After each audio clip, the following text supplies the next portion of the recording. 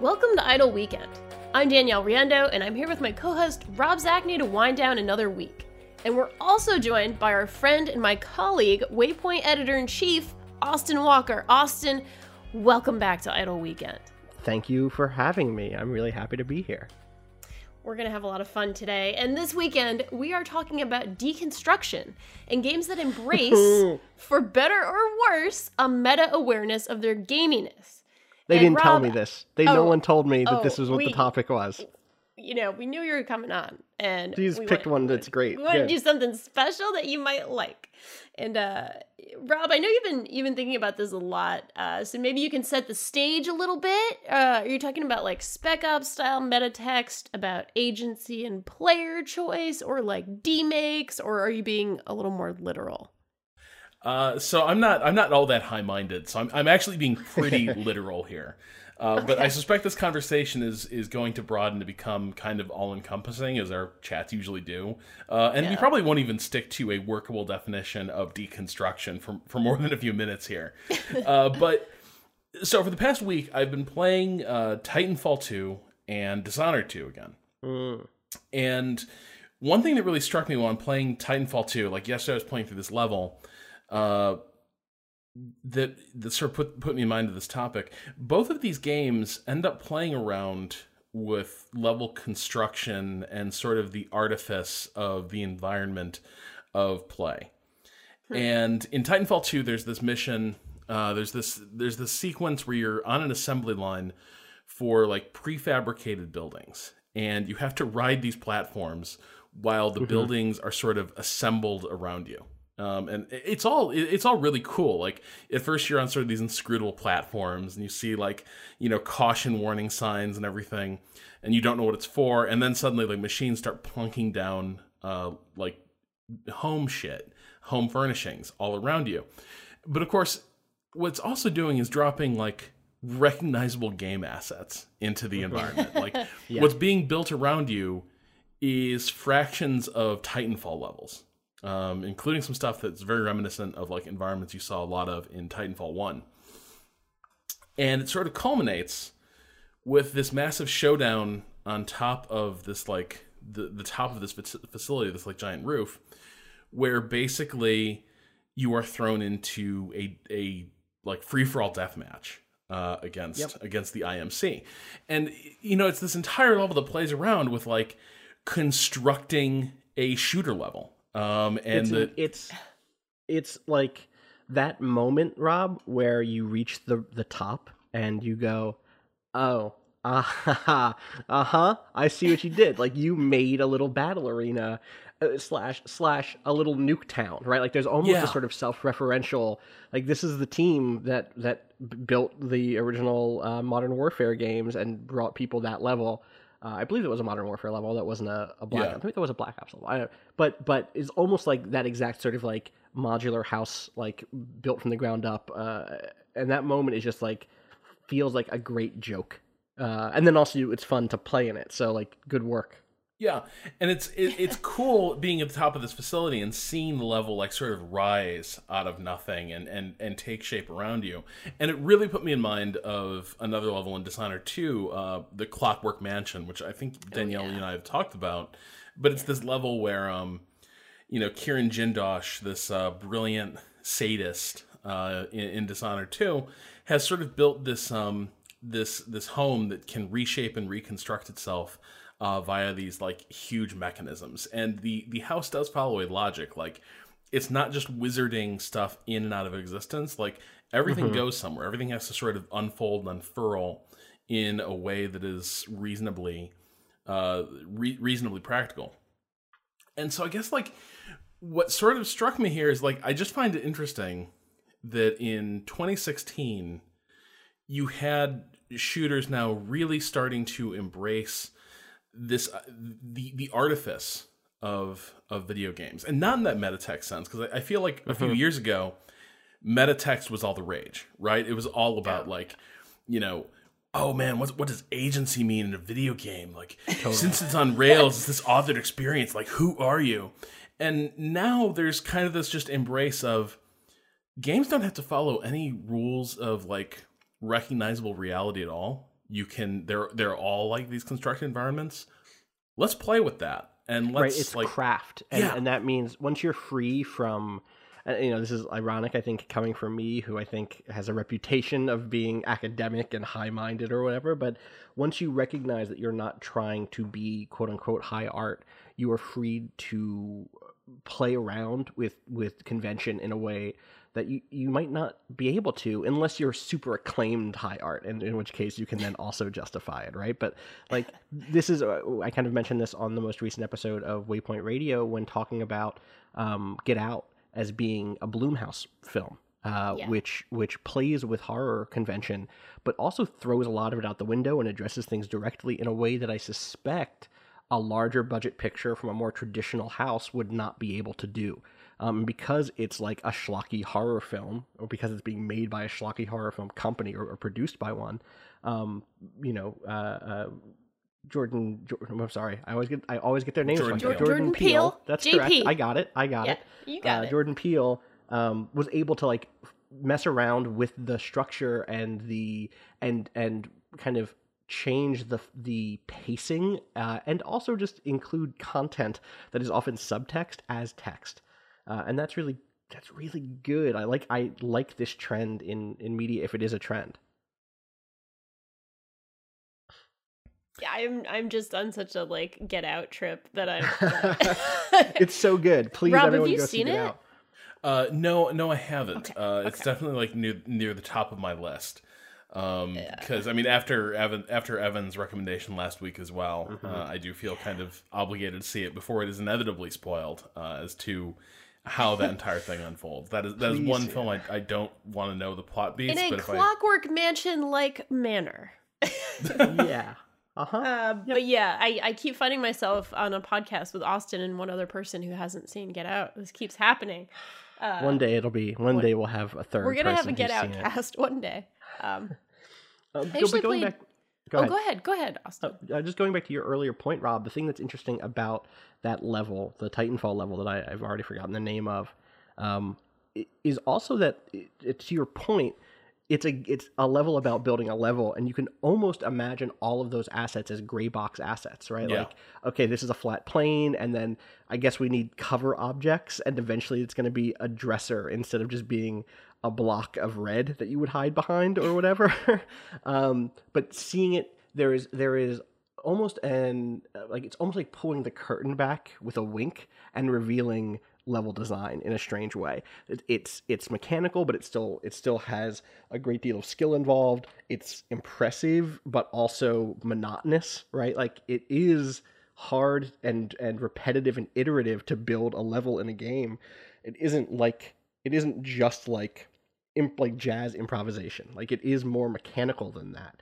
But the result is something really impressive. And that's a really cool way. Like, who knows if that was intentional? Who knows if what they really just wanted to do was make a level where the level gets built as you play through it. And that's all they intended. But I think there is that second level there, which is really great. I would love to play that. I would love to play a level that actually is constructing itself sort of around you and in some way interacts in some fascinating fashion.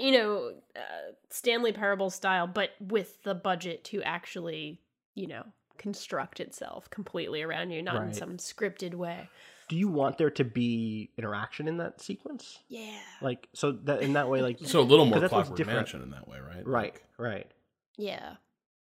Personally, this is the sort of stuff I geek out about. I get really, really excited about level design and the way in which it speaks to like a designer's intentions and speaks to their intentions to like play with you and your expectations. It's something that's not done masterfully often. So when it is done masterfully, it feels like, oh man, that's it. It's like falling in love. You just know, like, oh man, that's choice.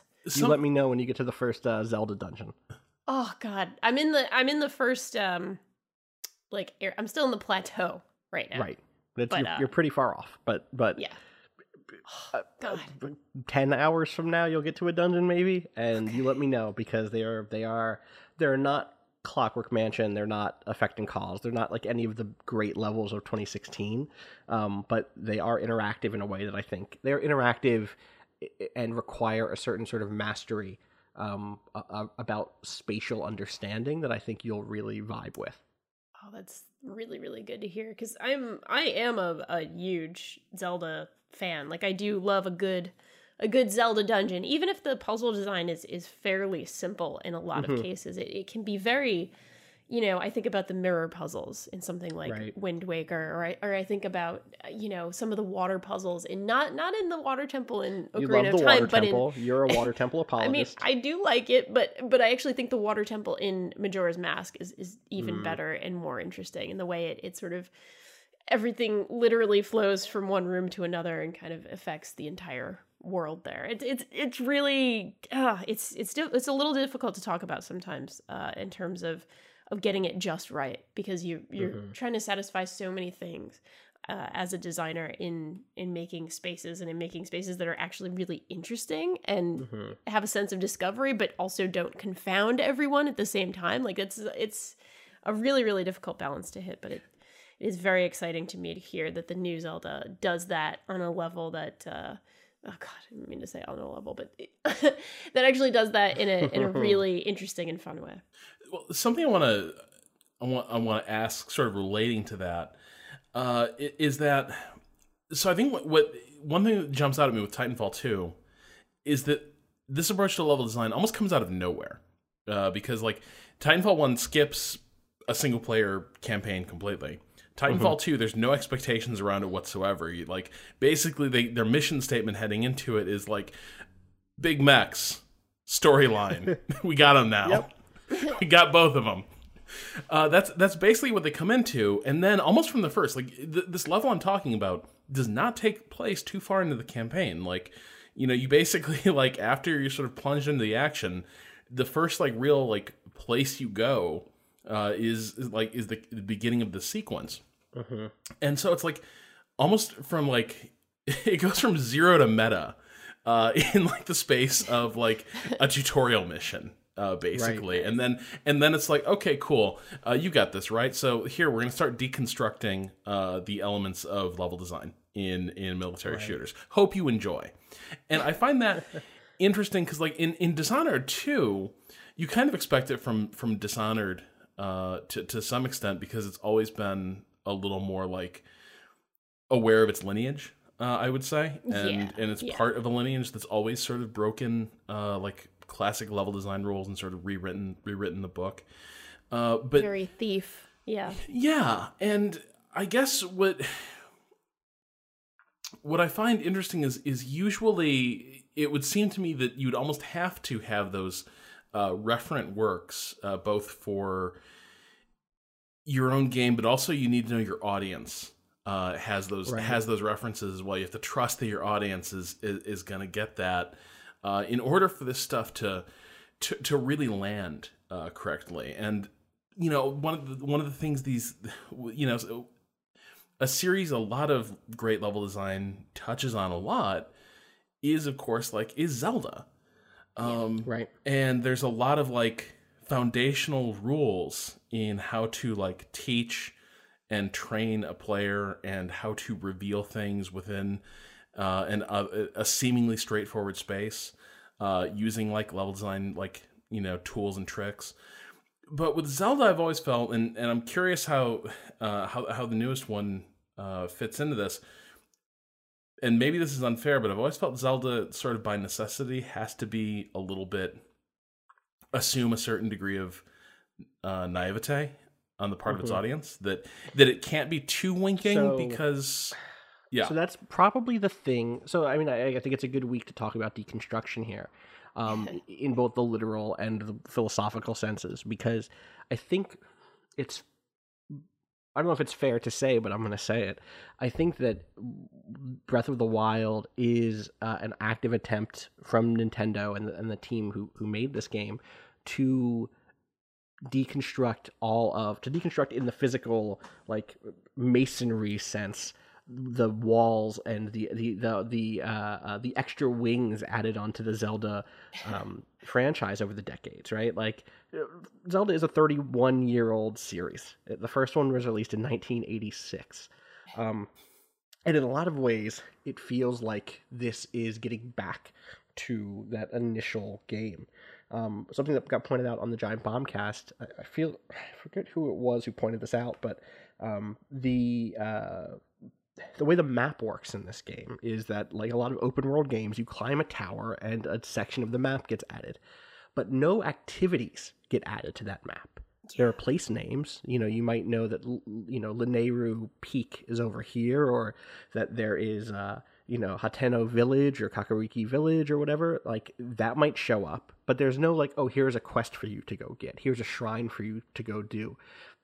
It returns to that original NES style of, here is the world, you go explore it. And so by getting rid of a lot of the kind of stuff that came along after Ocarina of Time, by breaking that off, they kind of went back to basics, right? They kind of said, maybe we don't need 4 bedrooms. Maybe what we need is a nice home to retire in, maybe a study, maybe a single bedroom and a nice living room and a nice kitchen.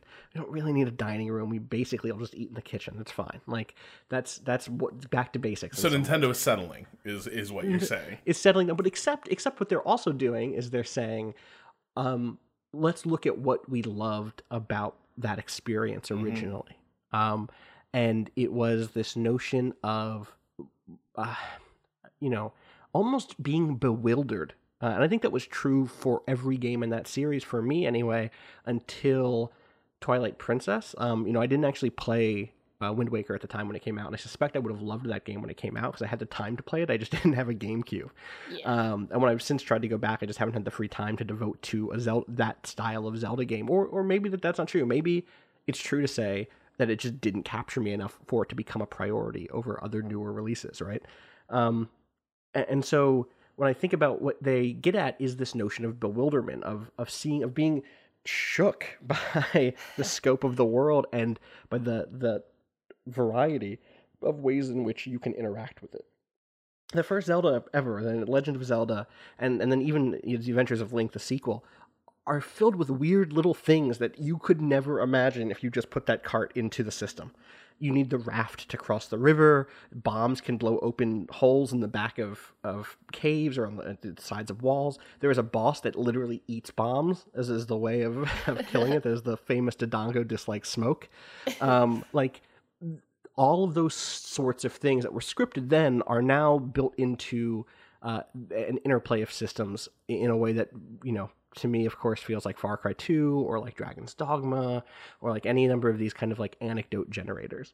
And so I feel like they get back to that feeling and they've kind of deconstructed the game in that way, tossing aside the stuff that seems excessive or that seems, I'm trying to think of the... Formulaic, maybe? Yeah, formulaic. I've written a couple of times now that for a long time the Zelda series has felt obstinate in its like dedication to its own conventions, right? Like, it's stubborn. It's a stubborn series. And so I'm thrilled that they kind of stepped away from that. But at the same time, and this is the academic side, when you look at Derrida, who wrote about deconstruction and post-structuralism. Here we go. Now it's an Austin Walker episode. Now it's a fucking awesome... Yeah, we're in it now. An important thing, like, the process of deconstruction is not reversal. That is, like, a key thing about deconstruction. And it's the thing I think people forget all the time when they think they're doing deconstruction. The popular, very easy deconstruction thing to work with here is, like, there is a status quo. The status quo is people believe that men are more, intelligent than women. The deconstruction is not, no, actually, women are more intelligent than men. That's not deconstruction. That's just reversal. And I think that there are political and rhetorical reasons for reversal at times where we want to gather morale and fight a fight and whatever. But deconstruction is the subversion of that binary, right? Like, you consider the statement and then you dig into it until you can reveal that the statement around which those binaries are built, man and woman, are actually much more fluid and interactive than you think that they are. And so for me in Zelda, the way it does that sort of deconstruction is by revealing that in some ways, like, the thing that gave you the feeling of adventure in Ocarina Ocarina of Time and in the rest of the kind of 3D Zelda games was this intense scripting. And it was like, here is a dungeon, and there's one way through a dungeon. And you get the solution to the puzzle, and that is it. And so instead of saying like, no, actually unscripted elements are the solution. That's unscripted elements are, kind of just systems interaction is better than just scripted stuff. Breath of the Wild combines those two really intelligently and blends them. Jason Schreier over at Kotaku's, his review begins by identifying an early shrine that I'm going to spoil here. There's one shrine. There are 100 shrines. I promise you have other shrines. It's a sort of maze-like. It's a gyroscope maze. Like you tilt the Switch or the Pro Controller to move a maze. And his experience was identical to mine, which is great. So you drop a ball, and then you have to, like, almost like one of those old ball bearing puzzles. You know what I mean? Yeah. Like when you were growing up, and you have to move it through the thing. And like Jason, I spent 5 minutes struggling with this. Not struggling, but getting closer and closer. And then, as if by mistake, I think I may have just put the controller down. I realized you could flip the whole thing upside down. You flip the maze on its back, and it's flat. And the ball drops, and it rolls exactly where you need it to, off to the side and into the pit. And it's just like, oh my God, like, that's brilliant. That's this combination of having complete control, or having a great deal of control over the systems of the game, but also someone made the smart idea to let me turn it over and to have that side flat and to have it perfectly aligned so that I could just totally slip it through.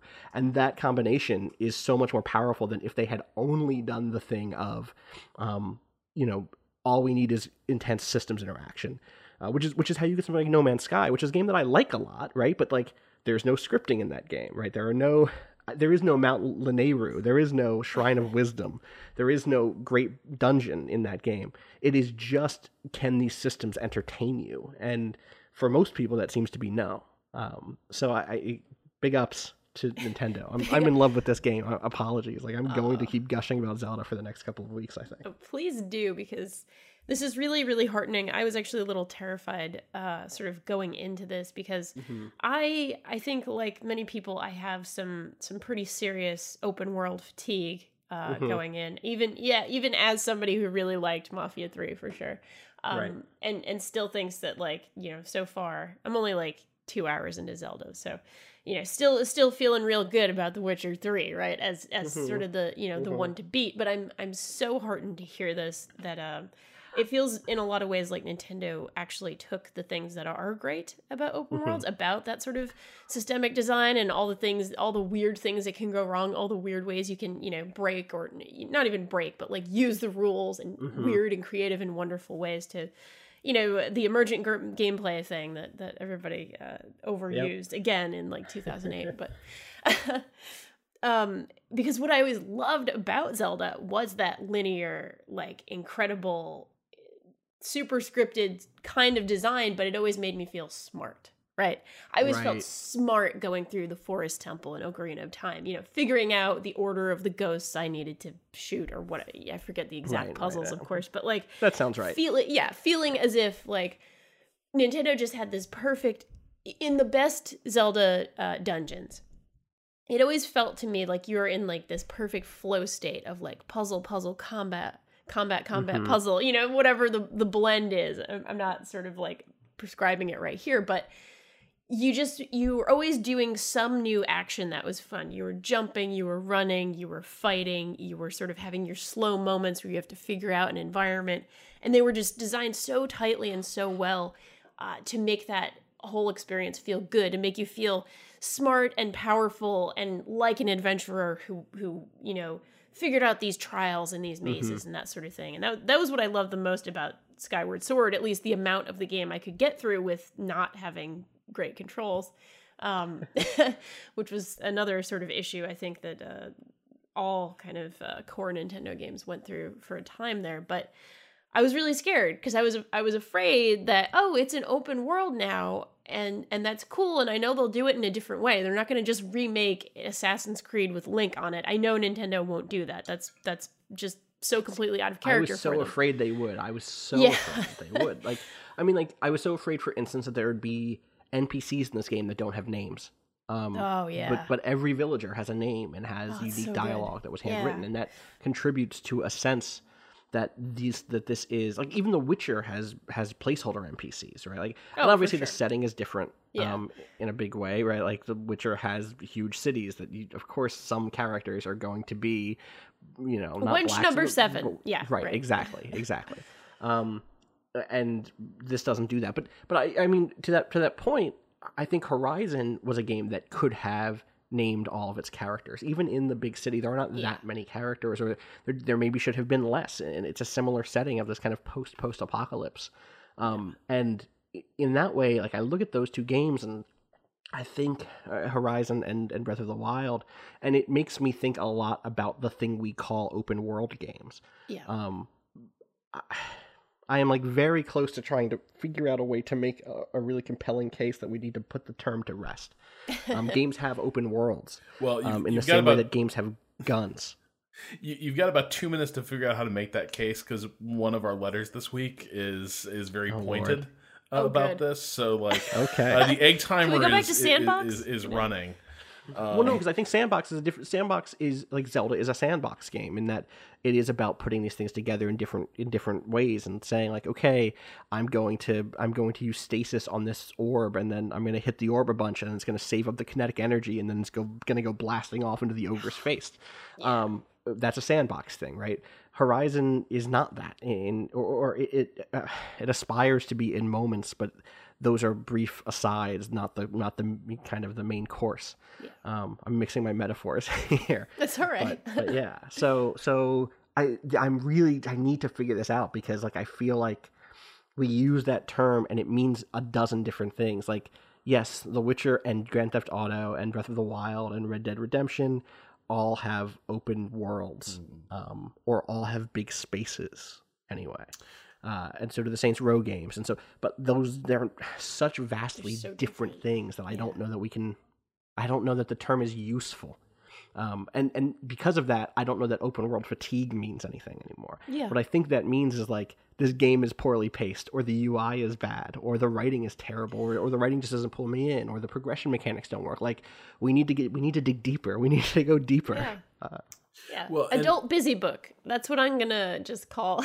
There's a open world really games strong that I don't case. like. Boy, that's super apt, actually. Like, you sort of nailed my major problem with games like that. But going to the topic at hand, I sort of think that. So, one of the things, this sort of like deconstruction, breaking down of game elements and conventions requires, is there being successful and compelling conventions to draw from, right? Like, Right. Yeah. like Right. Titanfall 2 isn't made by Valve, but it, like, I heard some Half-Life 2 comparisons made fairly early, Half-Life 2 and Portal comparisons, and they're actually pretty apt, right? Like, it's a game that's very, like, seems in many cases to be sort of responding to, like, Half-Life 2 in some ways, right? Like, all the level design tricks that you learn from playing that series, Titanfall 2 is kind of directly speaking to it, and ignoring a lot of what's happening. Do you have an example of something that tries to do this, but the conventions weren't well known enough for it to land? That attempts to deconstruct. I think I see immediately, like, what I tend to think of more are all the games that try to crib from these more successful games and don't succeed in either construction or deconstruction. Yeah, like the Matt Hazard games from Oh, sure. mid late 2000s, I suppose. Well, the thing that's wild about those is like they clearly knew the conventions that they were trying to deconstruct, and then just didn't. It just wasn't a good game. Yeah. Yeah. Unfortunately. But I think games like this, so Dishonored can speak to 20 years of stealth games, and Right. a non-trivial portion of its audience is in that same conversation and has the same referent objects in mind. And so that allows a lot of cool things to happen. And it doesn't vanish so far up its own ass that people are going to be left out in the cold. Like, it's still going to be cool for other people, but Sure. but it's this extra layer that's added to the scene. And Titanfall 2 is sort of playing in a similar vein. But I think the most we've gotten to deconstruction with so-called open world games is sort of the Saints Row the Third approach of it's all ridiculous, Right. isn't this crazy? Right. And we're going to create Sure. this like amoral cartoon world where somehow all this shit makes a modicum of sense internally. And I think it's kind of revealing that that's the closest we've come. That basically it's like skinning all the same interactions differently and more and making them more wacky, and like adding a wackier and what really well written but still a wackier radio play into the background. But when you look around for, okay, who is subverting or deconstructing the open world, I hate calling it the open world genre, but who is taking those conventions and subverting or deconstructing And like them doing totally meaningfully? again, like it is so hard for me not to just wave the Zelda flag right now, because like You look should. at something like Wave it. like Yeah. look at something like Witcher, and I feel like The Witcher 3 exemplifies the genre incredibly well, and does many of the things that the genre can do really well. I think that Mafia 3 does many of the things that the genre can do well. Yeah. But the thing that like just the thing about Breath of the Wild inside of this space is that it cuts away so much of the clutter, the busy booking that Danielle was talking about, to where like, yes, I have a quest log that's filled with quests. They don't all show up on the screen at once. I can pick one very easily to show up and have a spot marker if my character knows where to go, right? Like often it is the case that, so one of the recurring things is that there are places in the world that you need to get to kind of inform your character about a state of something that happened in the past. And there are, you just kind of have a picture of a place. Like, okay, there's a cave in the background, and okay, like, and so other games have done this. Skyrim has done this. Red Dead did this. And I actually hated it in those games. Like, I really hate that sort of like, here's a treasure map. Good luck. And I think I realized that the reason they worked for me here, one, is because they were limited. There's like 17 or 18 of them total.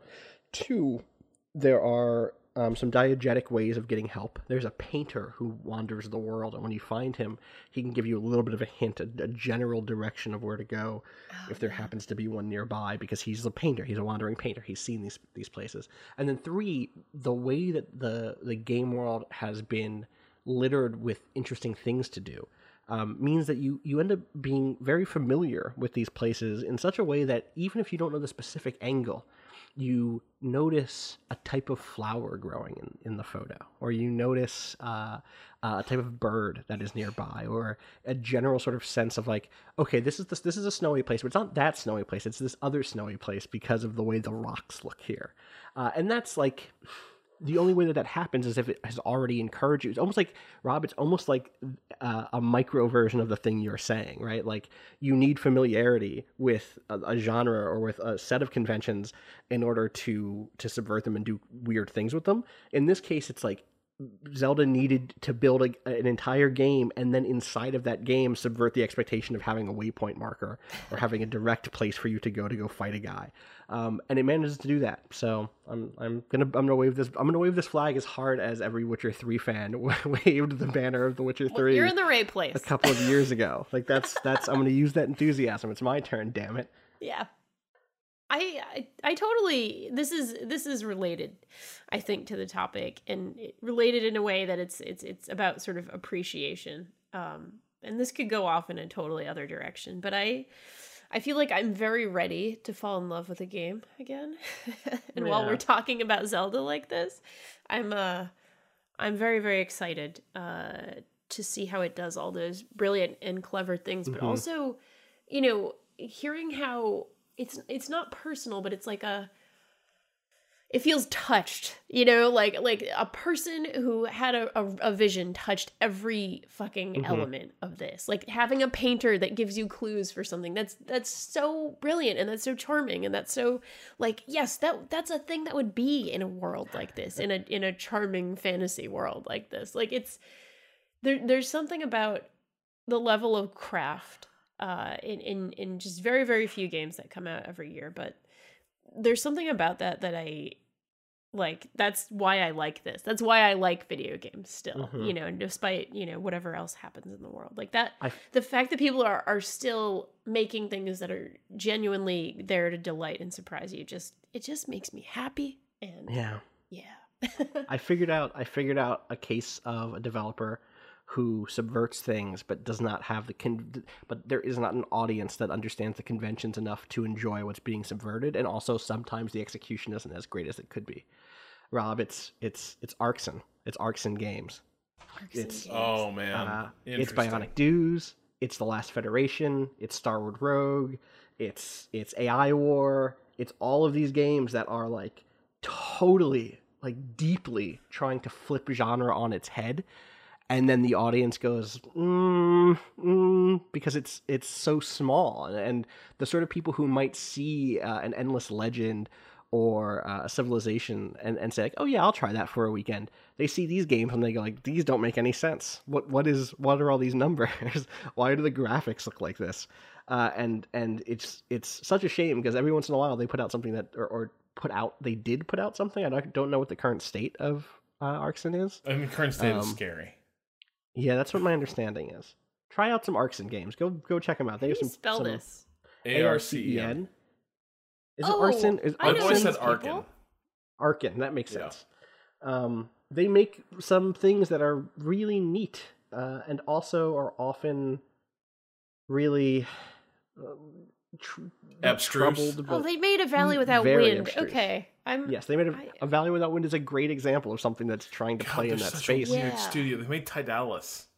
They did. Their Oh, little God. like Match 3 Mm-hmm. no, their studio makes no sense whatsoever. But what they're always trying to do is like, these are people who understand some genre really well, and then instead of just making a good one of those, they're like, oh well, we want to build a strategy game where you don't build anything. Like, what? Like, yeah, we're just gonna build a 4X game where you don't build any units and you don't build any buildings. What do you? Who is this for? And the answer seems to often be like, oh, us and our very dedicated fan base of a few thousand people total. And I think that's what happens when you're not trying to subvert something that's very established. Titanfall 2 works in one of the most popular genres that there is. And I think that this is like a beyond games thing, right? Like, Yeah. the best hip hop that's come out in the last decade that's been very subversive and cool comes from people who understand and love hip hop, and has an on ramp for listeners who also love and understand hip hop, right? Like, that stuff. Same thing with film, right? Like, the stuff that's happening in the truly kind of independent space, the sort of like outsider art stuff that happens in film and in music and in all sorts of artistic production, might be genius at subverting something that you don't see. But the stuff that I think maybe pushes a medium forward in terms of what it's able to do in the current moment needs to appeal to a wider base for it to be able to affect things that way.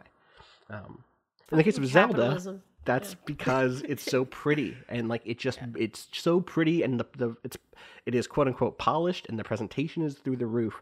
And so people who like scoffed at weapon durability in Far Cry 2 are now like defending it, which, let me tell you, this whole like people like this game that to me reminds me of my favorite games that people have poo-pooed for years, there is a degree of not schadenfreude, it's this other thing. It's like the opposite of being mad that people like your indie band.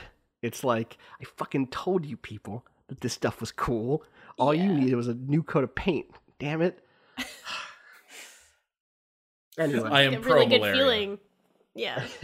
me too. God. Anyway, games. I'll say one last thing about deconstruction. I did play Please. something last night, actually, and Austin, you were there. I was. That does a little bit of the meta thing, for sure, in terms of sort of referencing and I don't know if it exactly deconstructs. It's more of a homage kind of dealio, but it does some things that are different, and that is Stories Untold, which is a horror IF game with some slightly experimental, I guess, elements in it as well. And that's sort of the first game in it. There's 4 stories in this game, and you're always sort of at an old computer, at a 80s style sort of PC, and you are physically, you yourself in the world are at a computer, and then you in the game, whoever you are, you're also sitting at a computer. So there's a 3D model of a keyboard, there's a 3D model of a monitor that you're also looking at, and there's lighting effects and other stuff kind of going on in the world as you're playing these, sort of horror IF games. And then later in the game, you're doing weird experiments as well as interacting with sort of a very traditional text parser based interactive fiction. I just wanted to shout that out, even though it's not. I don't think it's deconstructing things on the level that the Clockwork Mansion is necessarily, but it's referencing something in a fairly intelligent way and adding its own spin on it. So, Stories Untold. Okay, it's just cool I think too. Just something I want to interject. Go ahead. Sorry. Go ahead. Just because it's a really good point, and it should be thrown into the mix. Justin Cavern, who used to do an absolute ton of level design blogging. I'm not sure he's as prolific as he used to be, but after Dishonored 2 came out, he's on Twitter. And he was talking about the Clockwork Mansion, and after we've praised it, I think this is an important caveat. He notes that it actually, when you boil the Clockwork Mansion down, it's not that sophisticated a level. It's really flashy. It's really impressive at first glance, but like the character itself, it's not as sophisticated or clever or deep as it purports to be. So it's an interesting case of deconstruction and almost postmodern irony in the service of further establishing that the character's both kind of a douche and also Totally isn't as smart as he thinks it is. It's subversion in some ways, right? Where it's look, fundamentally this is kind of a childish pursuit, but look, we can do it. That's super good because that second step is almost insulating in some ways. And I wonder if that was something that designers thought about ahead of time, or something after the fact where they were like, all right, we gotta nod to the fact that we know that this is smoke and mirrors. Just a little bit. Which is great. The thing I was going to say while Danielle was talking about Stories Untold is a thing we haven't spoken about at all, because there is a complete failure in games criticism to think about interactive fiction is interactive fiction. You look at games like Galatea or Isle, Galatea by Emily Short or Isle by Sam Barlow, which which again do the deconstruction thing of what an interactive fiction story is supposed to be. In Emily Short's case with Galatea, she says, okay, interactive fiction stories are supposed to be about momentum and narrative unfolding and multiple characters and multiple locations, and instead she says no, it's about one person and you, and build 70 endings or something, 75 or something from that, and some limited interactions. And in Isle, Sam Barlow says, our IF stories are supposed to be about fighting with the parser in the way that you were doing last night with Stories Untold, Danielle. Yeah. And instead of that, instead of saying okay, I'm going to keep trying commands, it's a game about a single move. You make one move. You say, check out, or you do one thing in the shopping, in this grocery store, and that is the entirety of your move, and you keep building on that information. And those are games that both literally and kind of philosophically deconstruct the genre. I wish we paid more attention to IF. I do too. Our field. It's a shame, including me. To be clear, I'm not poo-pooing other people. I'm not dissing people who don't do it so much as I'm mad at myself. And wishing that the structures of capitalism allowed us to pay attention to cool shit instead of just shit that has an audience. Well, and I just need somebody to slide a list of recs across the table to me that look, I want something that's going to freak my shit out the way the uncle who works at Nintendo freaked my shit out. Lutz. A game that I was great. I don't know what this is gonna be, and almost could not finish because it just got inside my head so completely. So I'm looking to dive into that a little more. Please, I want the scary IF. I want the scary IF Twine games. Is so good when it's done well. I mean, that's the other problem with it is because it's so accessible. There is certainly a lot of, somebody doing their first one, and maybe it wasn't the best thing in the Most universe. zines were totally shit. Cool. It's Right, that's the totally thing. cool and okay. But that's the point, or not the point, but it's like it's not just like totally cool and okay, but like good. Like not all art is for mass consumption. Some of it is for the person making it. Exactly. And sometimes people who want to make stuff for other people fuck up and aren't great at it. And it takes a while to get good at it. And it's Totally, wonderful so- that we have. It's like a beautiful. It's like building coral or something. We needed all that. All those fish had to die first, and now we have Jeez. this beautiful reef, and it's wait, gorgeous. is that where coral comes from? Is it dead fish? Isn't it like they're? Maybe I don't they're know. not I'm asking. fish. There's some kind of sea life. I don't know the distinction between coral like a coral fish do and die. Coral are alive, but I think it might actually be built on like fossils. I'm not sure though. I might be mixing Well, a we're lot gonna of get letters. metaphors. Yeah, We have let's read coral- some damn coral letters. We're done with coral. Is it letters time? I think it's No, letters. I was just saying we're gonna hear from the coral truthers I in see. a day. Oh, but good. It probably is letters time. Yeah, I think it's a good idea. Rob, I'm gonna read the first one here. So Yeah. I'm gonna let you get that second one that I think is the one that we're gonna. No, wait, forget it. We're doing it. We're doing it live. It's good. Oh, So our boy. first letter comes from Ahmed. Ahmed writes, "Hey DNR.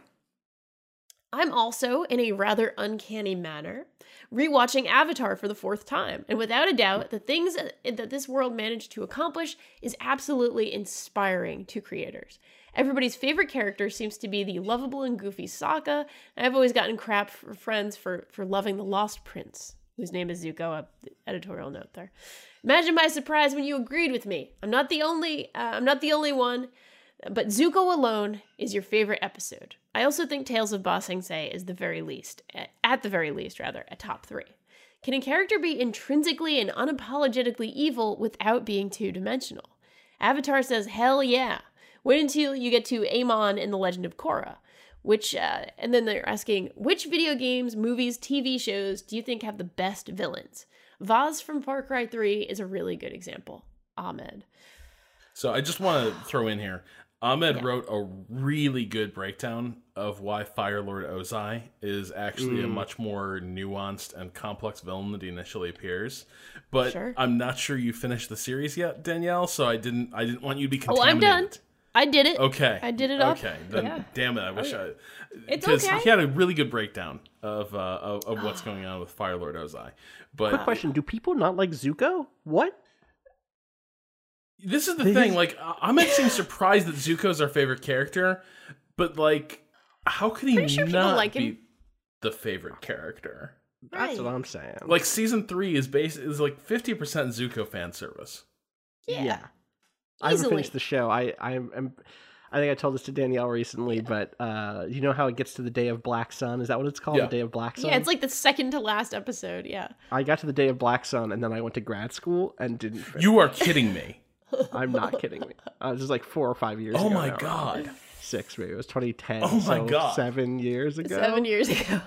I got to the day of Black Sun. I watched the first like 30 seconds, and then literally had to like put my computer in have my to go to bag grad and school. go to the airport to move to California. Wow. And just never got the chance. I'd also the last episode of Mad Men I ever watched was The Suitcase, which is my favorite. Well, that is episode of where to television. stop. Yeah. It's my favorite episode of anything ever. But like then I just same reason. It was like the next day school started, and that was it for me and Prestige Television. Not entirely, but largely. Wow. Anyway, villains. Well, can I just make a confession? I've made this, I think, to Rob before, but Farscape is my favorite entertainment in the universe. Like, but You? my favorite game, my favorite movie, my favorite, out of everything in the world, Farscape is my favorite thing. I've never seen the end of Farscape. I've watched the that's entire right, series like yeah. 5 or 6 times now, all the Right, way through. right. I was watching it with another friend, and it was going to be the big thing that I was going to see it with her, and then we didn't finish anyway. So you know what? I understand. I get it. I get it, man. I get it. Wait, was Peacekeeper Wars a casualty of a breakup? Not exactly. Okay. It was more Is it literally that I was so fucking depressed that the show was not Yeah. going to continue beyond it that I couldn't bear to watch it end. so basically for you, Far Cry 2, if not Far Cry 2, Jesus Christ. Farscape is still alive somewhere. Still Like, alive, it's man. not Well, finished. there's Farscape comics. There's, Yeah, they're not very good. I'm sorry. I tried. I'm sad about that. Yeah. Well. All right, so villains. Unapologetically evil villains that somehow manage to avoid being two-dimensional. Yeah, of course. It just requires a whole hell of a lot of complexity and sort of maturity in it. I mean, I'm watching The Wire again right now. I'm in season 1 of The Wire. Sure. And I think there's several characters that you could look at as being a traditional villain. You know, people who do a whole hell of a lot of murder. You know, at least on one end. But it's nothing in that show, at least from what I've seen of it. Because I've seen the later seasons. I actually reviewed season 5 once upon a time, or the first few episodes of it for a queer website, but I wasn't a fan previously, and I had to do that whole thing where I caught up with it very quickly, so I never watched the entire series, so this is my first time through the whole thing. And there's just a whole hell of a lot of fucking complexity in the world. Imagine that. And this was one of the sort of first shows that was on that level of sort of showing that complexity in terms of, hey, people do really fucked up things, but guess what? It's partially because they live in a really fucked up world, and that's at least a good chunk of it. Yeah, but Stringer but that Bell complexity. Yeah. I mean, well, and Stringer Bell's a great example. Like, doesn't that complexity also mean that? Doesn't it sort of muddy the waters of a character being intrinsically and unapologetically evil? Because that's the thing. Like, when I think about The Wire, maybe the closest I would come to saying a character is, well, hang on, no, I'm leaving out the one. Okay, so maybe you're gonna say Marla. Omar. It's Marlo. Okay, It's Marlo. Marlo. Yeah. It's Marlo Singer, who is like just id, right? Is just like, Yeah. I want it personified. And who is fantastic, but I think part of what makes Marlo so fantastic is the moment that you realize that Chris Parlow and Snoop are like, there's almost a like, you're not locked up in here, or, you know, I'm not locked up in here with you, you're locked up in here with me situation with them. When you realize they're not really his bodyguards, they're his handlers. They're making sure that Marlo isn't just killing everybody because he's capable and willing to do that. And so if that means that they have to be the ones who kill a slightly lesser amount of people to keep him like focused, they'll do that. Is really great. But I also think the bureaucrats in The Wire are the ones who are evil. Fucking evil. Carcetti, I think, is Yes. Yeah. And Yes. then what is the father-in-law of, God, what is his name? It's been too long since I've watched The Wire. Clearly, he becomes a teacher. Presbeluski. What's Oh my Presbeluski's, God, yes. like father-in-law or whatever. Oh uncle god, or that whatever. guy's a piece of shit. That guy's a piece Yeah. of shit. Stan something? Yeah. No, I forget his name. I know who you're talking The about. Polish police captain who's Polish completely police captain, amoral. yeah. Yeah. Totally. Complete or asshole. also, the cousin in season 2, who is not necessarily completely evil, but Wait. is like The fuck up cousin with the duck? the fuck up cousin, the duck. Oh, he's not even Don't at get all. a duck. He's He kills that duck, Rob. He That's kills pretty that duck. fucked up. yeah, but that's because he's like he's kind of deranged. Like, But that's everybody. That's That's the everybody problem. on that show. Yeah. But that's everybody in the world. it's just like- everybody in the universe. Yes. okay, but hang on, is Marlowe complex, or is he two dimensional? For me, he feels a little two dimensional, but I haven't seen the full series. But like, I'm Oh, really? Yeah, You because I only started watching this a few years ago, and Okay. after every Did you season, I need about 8 months to recover. Did you get to the "My name is my name" scene? Is that season 4? It's season 5. Yes, That's- it's that's towards the like- end. Yeah. Okay, so yeah, I think he gets complex once you realize who he is, and like as his like smoothness starts to unfurl a little bit. There's an interview, I think, with David Simon somewhere. I might be completely fabricating this, who effectively says, it also may have been the casting director and not David Simon. Now I think about it, that the reason they cast the actor that they did for Marlowe, he came in and did this really spirited read for the character, which was completely wrong. They needed this like affectless, like murder boy, and instead they got this really passionate character, and they said, oh, no, he's perfect, because when they reveal later in the series, towards the very end of the series, that he is actually just this like boiling rage, and not this like disaffected, kind of detached murder boy. We need that from him. And so like I think that end game Marlowe is a little bit more nuanced, and probably still what we would call evil. Yeah, that's what I'm saying. Like, I think evil is complex. Like, of course. I think it has to be. And the closer you get towards modeling the real world in a dramatic series, the more the evil is going to have different shades of it. It's not going to be the cartoon evil. I mean, like, sure, you can make media that has a cartoon evil. Star Wars is fun and can be, but the more something actually goes for a dramatic representation of what the human experience is like, the more you're going to get fucking evil, but still has a lot of other stuff going on, for sure. So I think I figured out who my favorite is in games, and it's the true villain behind stuff in Dragon Age Inquisition. And in Dragon Age Inquisition Trespasser, which is the very good DLC that wraps that game up, and that should have been part of the main game. There is like a secret manipulator in the back, who their motivations are deeply mistaken in what they believe, and is willing to do terrible, evil things to right a wrong. And so in that way, that character is deeply complex, and like there's a great backstory of aspiration and failure. But then also, at no point am I willing to listen to anybody who defends this character. This is a character who wants to do genocide. And so, like, they're evil. They're evil. If I'm going to ever say anyone is evil, it's going to be people who advocate for genocide. Or worse, who have goals that include the genocide of others, of which, like, that is, like, a minor part of the larger plan. Or it's like, oh, yeah, the genocide is happenstance, but I'm cool with it. Evil. That's evil. I'm fine with that. I'm not normally one to call people evil. But, yeah. So, I think that's that character. For those who've played those games, you know who it is. And if you haven't and want to spoil yourself, you should, because it's really interesting. I think... Shout out to... sorry. I had one more. Just one more. I was going to say shout out to Michelle Forbes' character in Battlestar Galactica for being... consummate evil, but with a sympathetic backstory. Wait, which one's Michelle Forbes? She's the deranged fucking captain of the Pegasus. Oh, goddamn. Okay, who has her lover literally, like, content warning, but literally, like, gang raped to, like, punish her for being a Cylon kind of thing. Like, there is never going to be an excuse in the history of the universe that makes that okay, ever.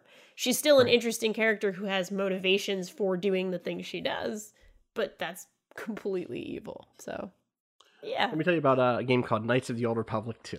Oh, yeah? I'm not going to go down this road. Yeah. But all of the villains, all of the antagonists of Knights of the Old Republic 2 are this. I'd say there are 4 of them, and they're all this, and it's great. Yeah. Everyone should play Knights of the Old Republic 2.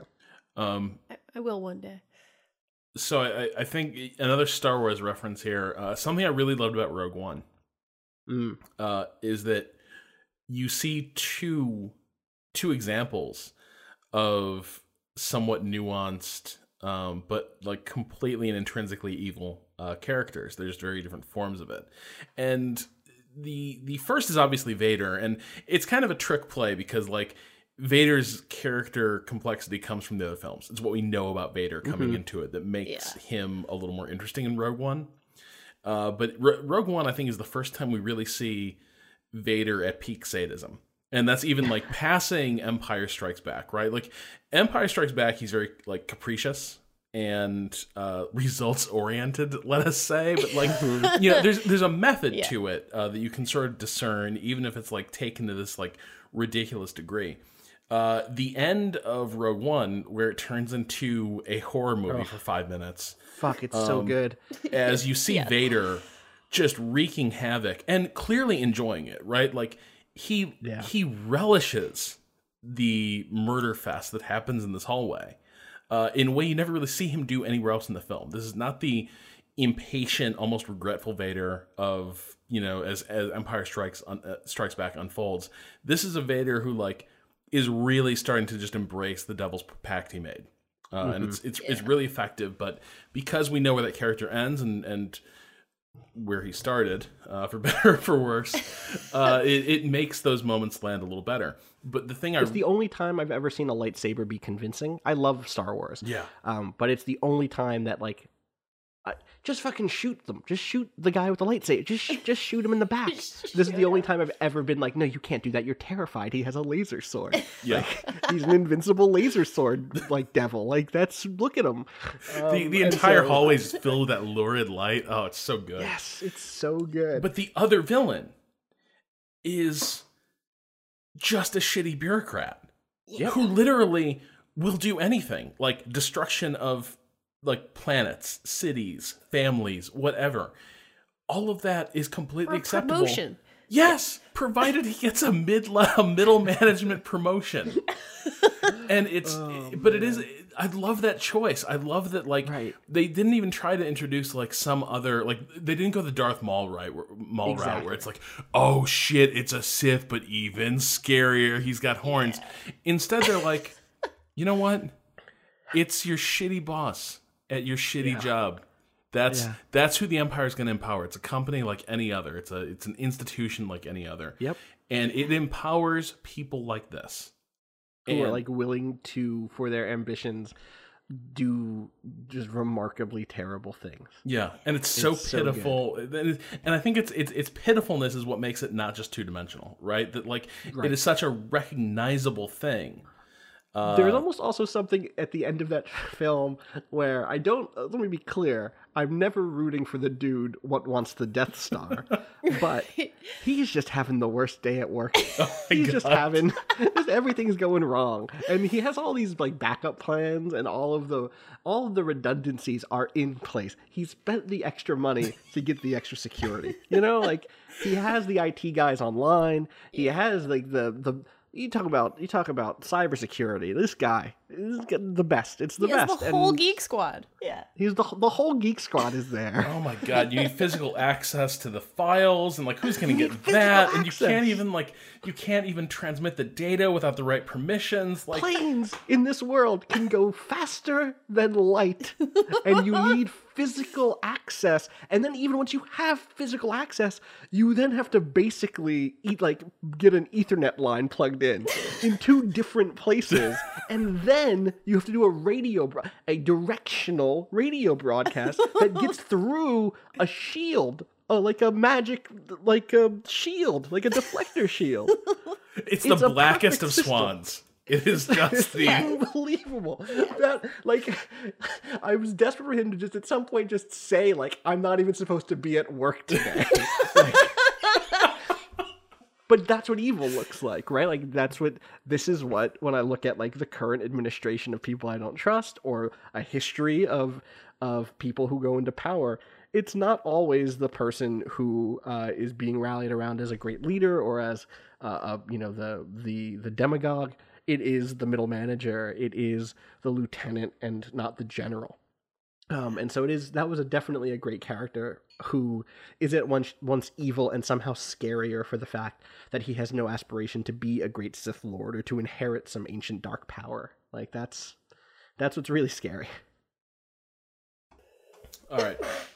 Our next email comes from Devin from Cape Coral, Florida. Devin, where does the coral come from? That's the real question. Yeah, we really need to know. All right. Hey, Weekenders. First time, long time, etc. Lately, I find myself thinking a lot about Life is Strange and Kentucky Route Zero. Well, not even lately. It's pretty much all the time. Part of this, I suspect, has to do with the episodic nature of their releases. Both are story-driven games, and because I followed them from the beginning of their releases to the end, though KRZ has yet to release its fifth and final act, they ended up occupying more space in my mind than if the entirety of these games had been released at once, and I just shotgun them in a hot and heavy idle weekend. But also these particular cases work because they're new IP, which are still revealing their worlds and characters along the way, I can't say I'm frothing at the mouth for the next Telltale Marvel joint or whatever. The same has been said for last year's Hitman, another game I loved. Because players got new maps piecemeal, they would replay existing ones over and over again and could discover the hidden depths IO Interactive crammed into each of these dense maps.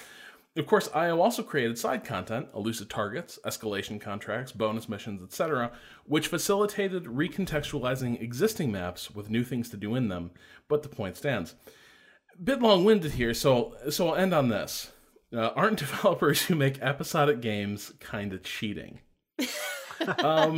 Which I won't go in that normative that normative route, but I kind of get what where Devin is coming from here, which is that so many games have their one launch window, right? Like that's their chance to make an impression. That's when people talk about them. That's when the three of us on this podcast feel the most pressure to be part of a conversation. And then 3 weeks later, with a gun in our heads, we probably couldn't tell you a thing about that game.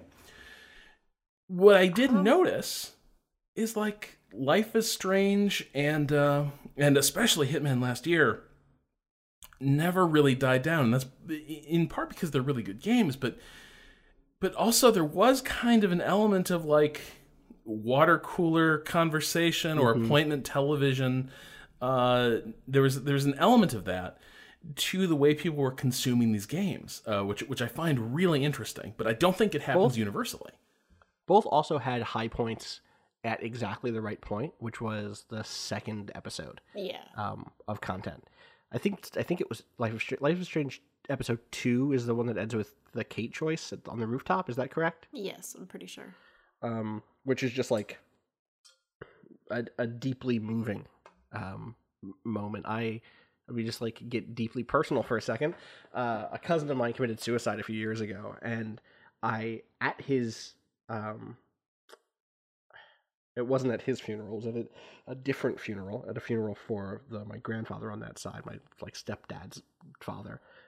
I got to talk to the other cousin, the younger brother of my cousin who committed suicide.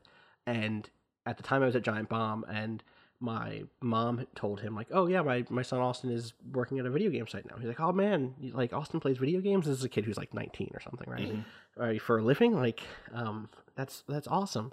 And I was like, okay, here we go. Like, what's the conversation going to be here? Are you talking about FIFA? Are you talking about Madden? We're talking about Call of Duty? I was like, so what sort of games do you play? And he said, well, my favorite game that's come out in the last year is definitely Life is Strange. And it was this moment of like, oh, fuck. Like that is you, yeah. And you are being dragged on the conversational ice at that point too, like, right? It's... and what he said was like, I didn't know games could do that thing until I played that game, and it was just like this incredibly moving moment of like, I am so glad that came out for you. Yeah. Like I'm so glad you had this thing that tangled with the value of life so honestly. That never talked down to suicidal intentions or ideation, and also that made cases for the value of life even when suffering. And so that's just like my weird aside about this game that I'll never be able to shake, and I've never shared elsewhere. But like the thing that episode does, and does the same thing with Sapienza, is that like it made a case for the franchise, and it also, in a much more like cynical way, proved that they would deliver a second episode, right? When you think back about like the history of episodic gaming, how long does it take between a Half-Life episode 1 and episode 2? Let's not discuss. Don't mention the war. The great broken promise of right, but like, or even going back to early Telltale stuff, those dates slipped and slipped and slipped all the time. And so I think like having Sapienza and having that second episode of Life is Strange were huge for the purposes of convincing people to keep paying attention. But you really think it's cheating? Yeah, I think it's more to an extent they have an advantage. But you have to be skilled to use that advantage, right? It's just a different format. It's right. Prestige TV versus a feature film. Or it's in a strategy game, Rob. It's like a slower build, right? Like every other default strategy in games is a rush. You just dump it all right away, and you're just trying to win immediately. And the thing about a rush build versus a slower build is like there's a chance that slower build is just going to get lost in the overrun by the rush, and somehow those two games didn't. But like I think King's Quest got completely stampeded over last year or the year before, whenever that was. So it's not like it always works. That's why I don't think it's cheating. I think there's enough risk involved that it's a gamble. Yeah. I do like the farm to table artisanal using the whole buffalo element of new Hitman, because I think so. The Hitman series is always to really work has always required a willingness to really study the machinery of a level. Right. And if you just went through it to play for the story, they're not great games. They're the combat isn't really satisfying. The puzzles can be kind of frustrating. You can solve every problem by murdering your way through a level, but then you kind of know you sucked at it, but you don't want to go back. There's just a whole bunch of things that, like, the correct way to appreciate a Hitman game was to sort of revisit these spaces again and again and sort of see how they worked and what rules govern them, and then how you could exploit them and see different paths to victory. But most people aren't going to do that, right? Like, most of the time when you're releasing a game with like a dozen levels, people are going to play the campaign, and Agent 47 is going to be sad and leave this life of murder. Or if it's an even numbered Hitman game, he's going to return to this life of murder. But what the episodic format allowed Hitman to do was it kind of forced everyone to stick and appreciate the thing they were enjoying and stick around longer and see how it all worked, right? To appreciate the correct way to play Hitman level, which I think is really interesting. Like, why did this game break through when it's always been kind of a weird series for a lot of people?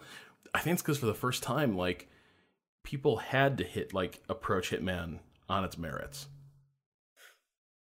Do you think in that way it just sort of found the format that was always suited to it, in the way that the kind of like the prestige television show that just gets dumped as a Netflix show versus the one that needs to live week to week? There are shows that are better suited for both of those things. Or like talking about Mad Men, there was a moment in the history of Mad Men in season 2 or 3 where it became very clear that it was being shot for DVD because the commercial breaks were gone. There were just nonsense commercial breaks tossed in. Like, just not well paced at all. But who cares? Because the bulk of the people who would watch the show were the ones who would buy it on DVD around Christmas time. I think it's really interesting to see a work try to find the format for itself. Well, and here's another question, because I don't know the answer to that. I think it's definitely the format worked for Hitman in a way that the traditional format never did. And so I think that contributed to its sort of surprise success. But here's my question. Why did IO go in this direction with Hitman? Like, was it just the standard, like, oh, we're excited to explore this new format of, like, game creation? Or was it kind of forced on them? You know, because I don't think their last few games have done particularly well. Like, I'm kind of wondering with, like, what they could... Episode 1 and 2 are what they could, like, budget and deliver, like, right now. Yeah. Right. And then we'd sort of build a bridge, we build a bridge to the future of the franchise from there. So I'm kind of wondering, like, was this approach kind of forced on them? Danielle, do you have any idea about this? I think that's a very good question. Wow, that seems like a feature that somebody should write. I actually feel like this is an answered question. I just don't remember the answer. I feel like someone did talk to them about this towards the end of last year. It's GDC week. Someone has to have talked about this. Somebody did over like 7 drinks, like last night probably. You wouldn't believe it. They were going to cancel the whole thing, and then we said, just let us release 2 episodes. Come on. Yeah. God, there was some deal somewhere along the line. There must. But it was definitely so. The thing that I'm like pulling through the fog of my mind is that they understood that it was experimental and that it was risky to do it this way. So I think there was at least some degree of like, I don't know, how's this going to shake out? We ran the numbers and it says that this is the way to do it, but so. One other thing about the episodic format is that I think it forces you to be more dramatically interesting. In some ways, like you can't just like defer all the cool stuff until some like far off mid game point, because like everyone now knows what completion rates are for games, right? They know when people fall off games, and usually it's far faster than you'd expect. And I think what's interesting about episodic releases is that the payoffs have to be consistent. Like something cool or interesting or thought provoking or exciting has to happen within this like 2-hour chunk of time. And I think to some extent, like, more games should just follow that rule regardless of format. Like, hey, if I'm sitting here for 2 hours, like, something impressive, like, needs to happen. A lot of games don't. The Alan Wake thing, or I didn't play Quantum Break. Oh, man. Quantum Break and Alan Wake rhyme. Oh, man. Break and Alan Wake. All right, here we go. Alan Wake came up, and I didn't even get to bring it up in the deconstruction topic. So here we are. Here it is. Coming in. Alan Wake does this, right? Like Alan Wake adapts the television show format, the episodic format, despite being just a single game that was released all at once.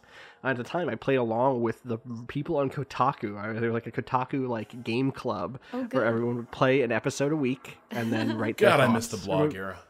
Oh, me too. Don't you remember how that was a thing that the world was like? God, we just talked about games and we were all friends, and there was a shocking lack of Nazis.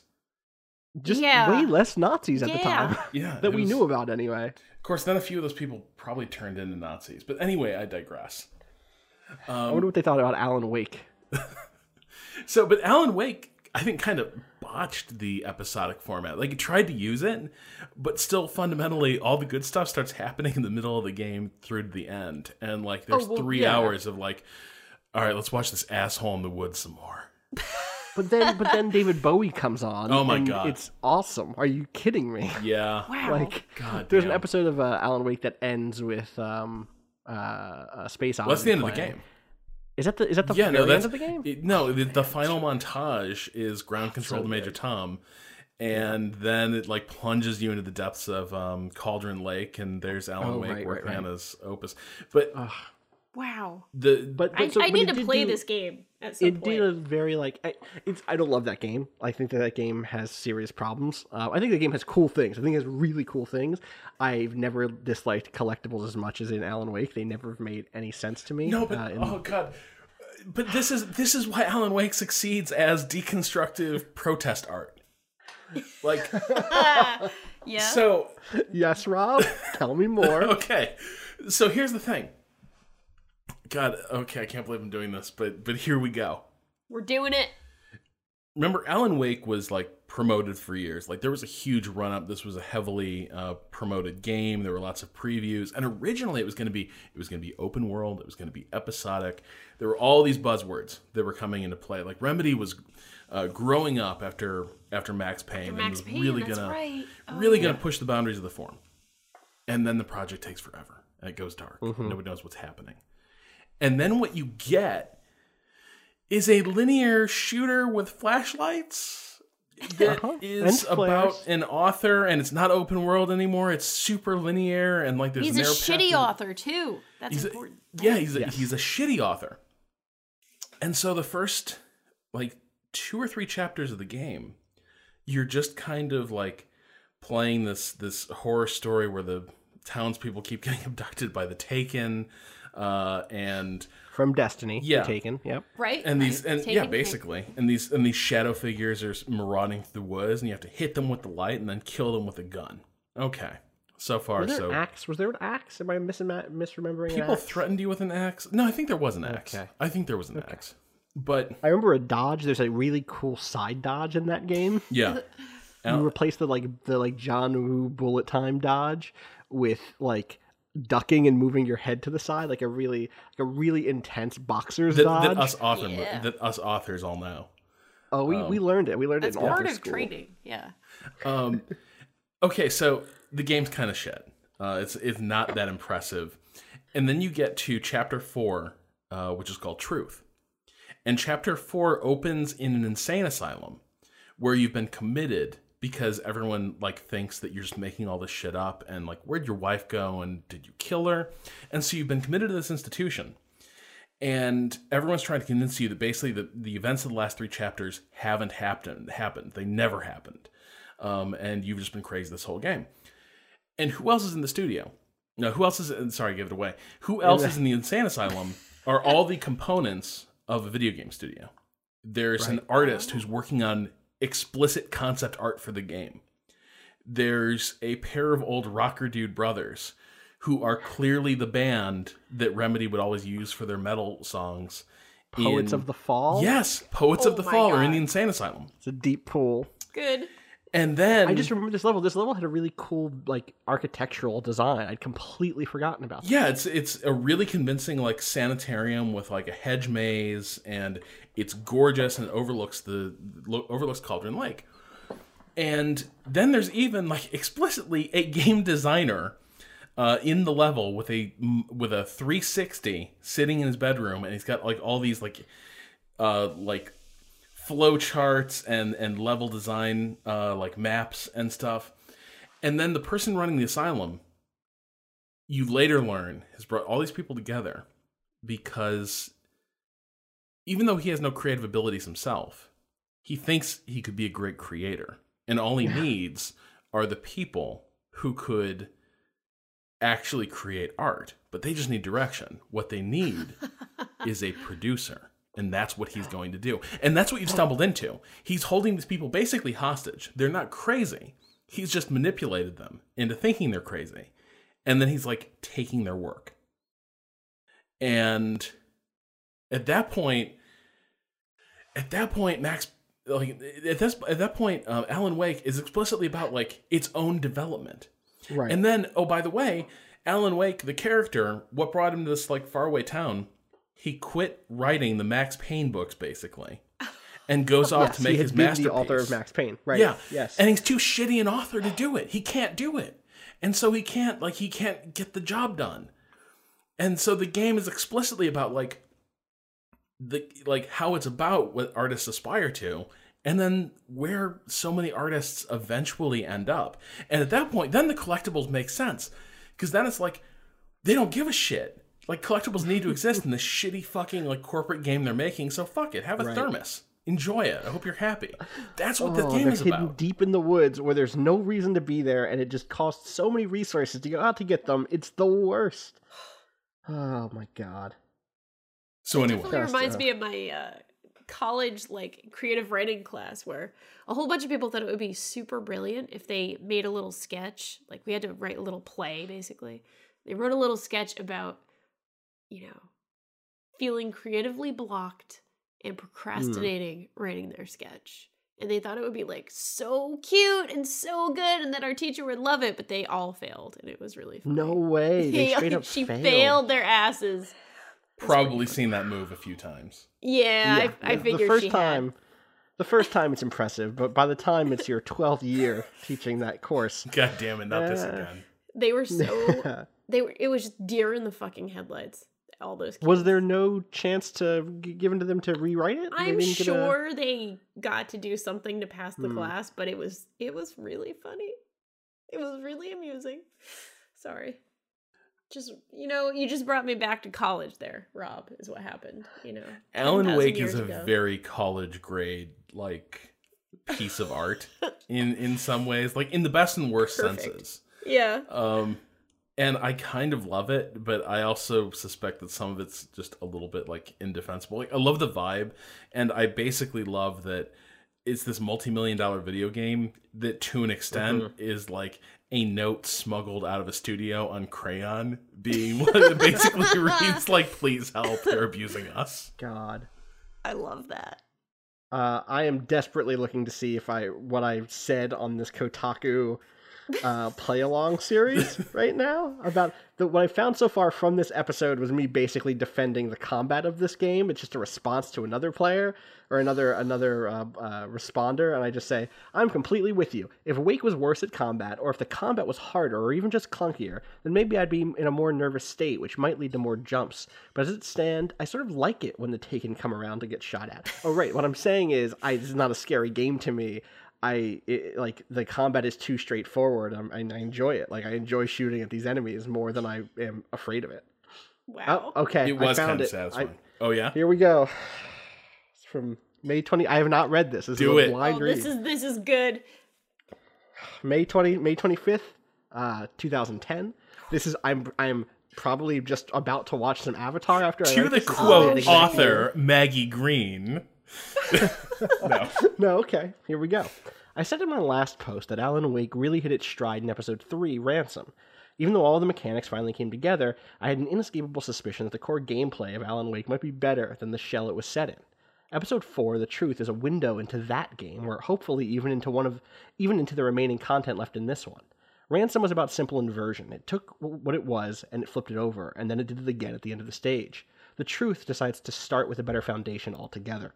Wake comes into the Woodlodge Asylum of a psychiatrist famous for working with artists of all kinds, including a game developer complaining about publisher demands.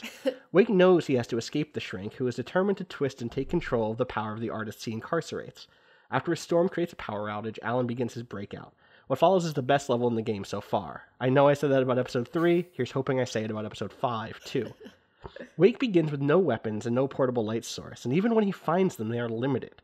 The open woods of the previous levels have been replaced with hallways, offices, closets, balconies, and eventually a hedge maze and a garden. The ability to dodge threats, whether incoming furniture being hurled about by poltergeists or the axe-wielding Taken swinging for the author's head, is limited to say the least. Every dodge has to be timed perfectly and directed in the most strategic way to prevent the next attack. Maybe echoing the growing concern of the protagonist, the entire first half of the episode feels claustrophobic in comparison to the game up until that point.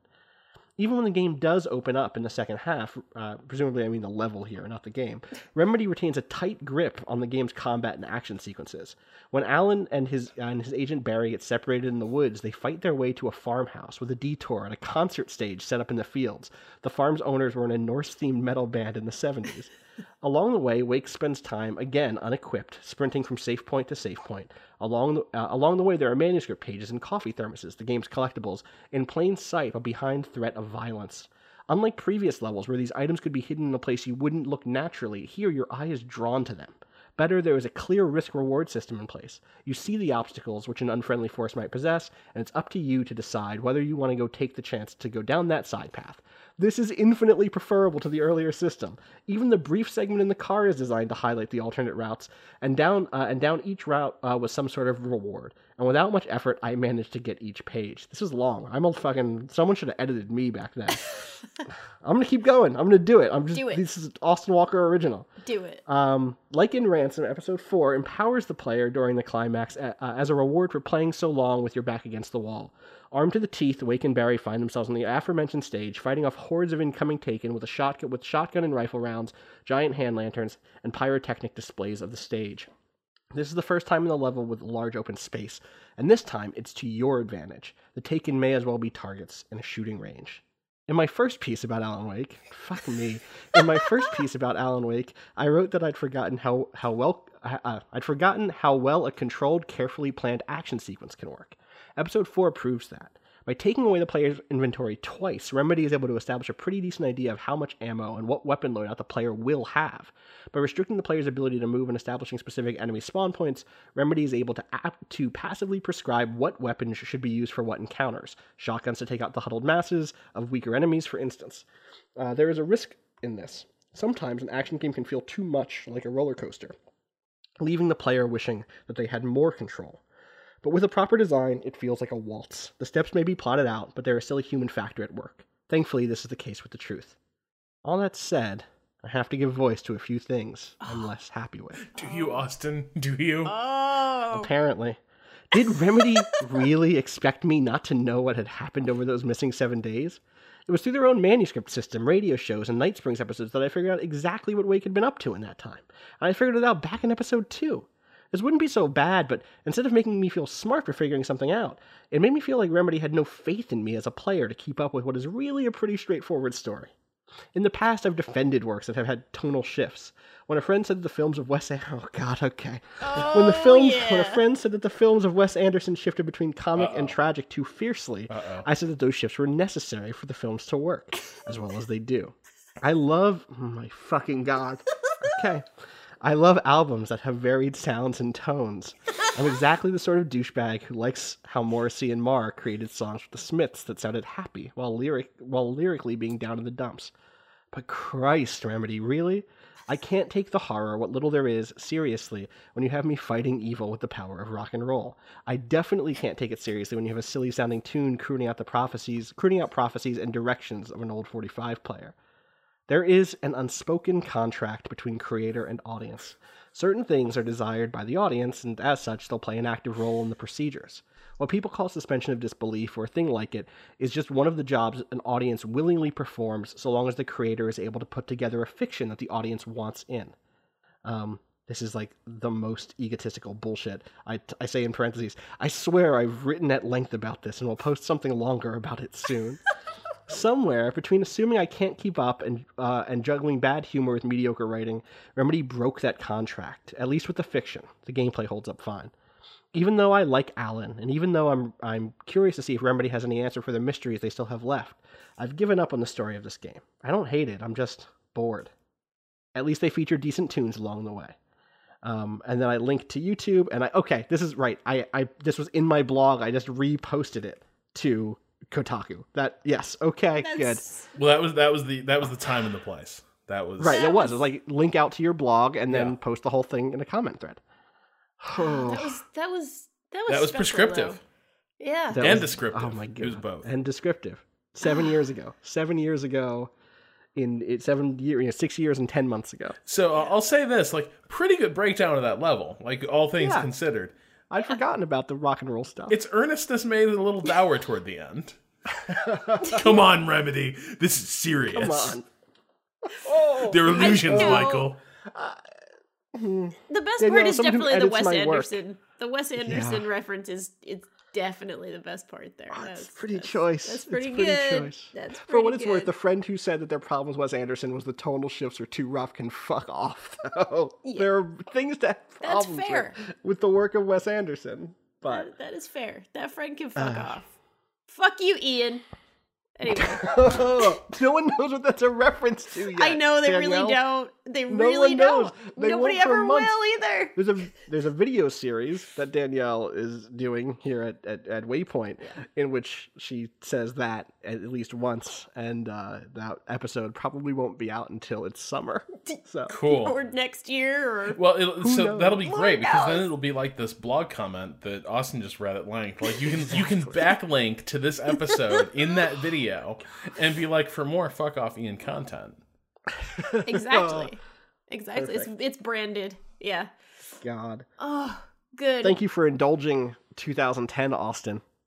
Well, 2010 Austin has a welcome place in our hearts here on Idle Weekend. That's nice.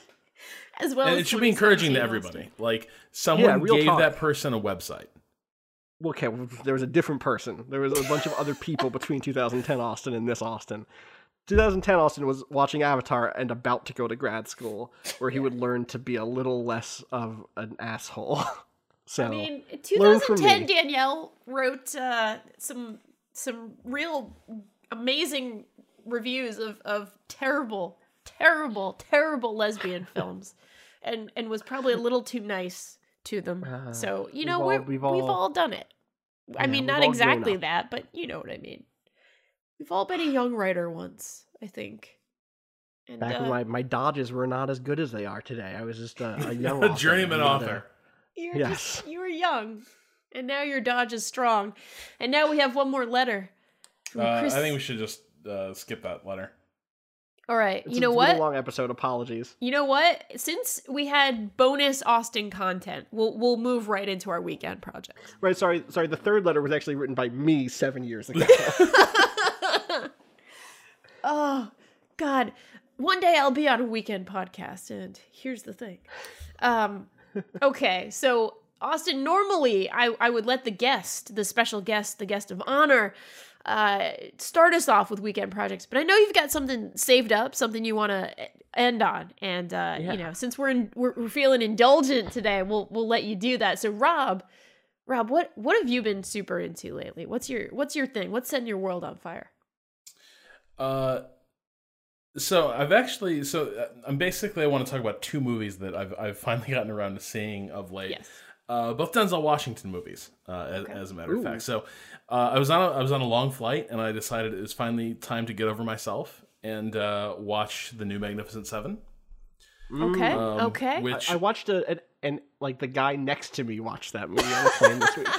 Are you sure you weren't saying next to me? He was on Twitch. My seat companion watched it over my shoulder as well, and at one point is like, "That looks good. What is that?" And I was like, Yeah, Magnificent it looked good. And then I also watched Flight in the space of a week. Okay.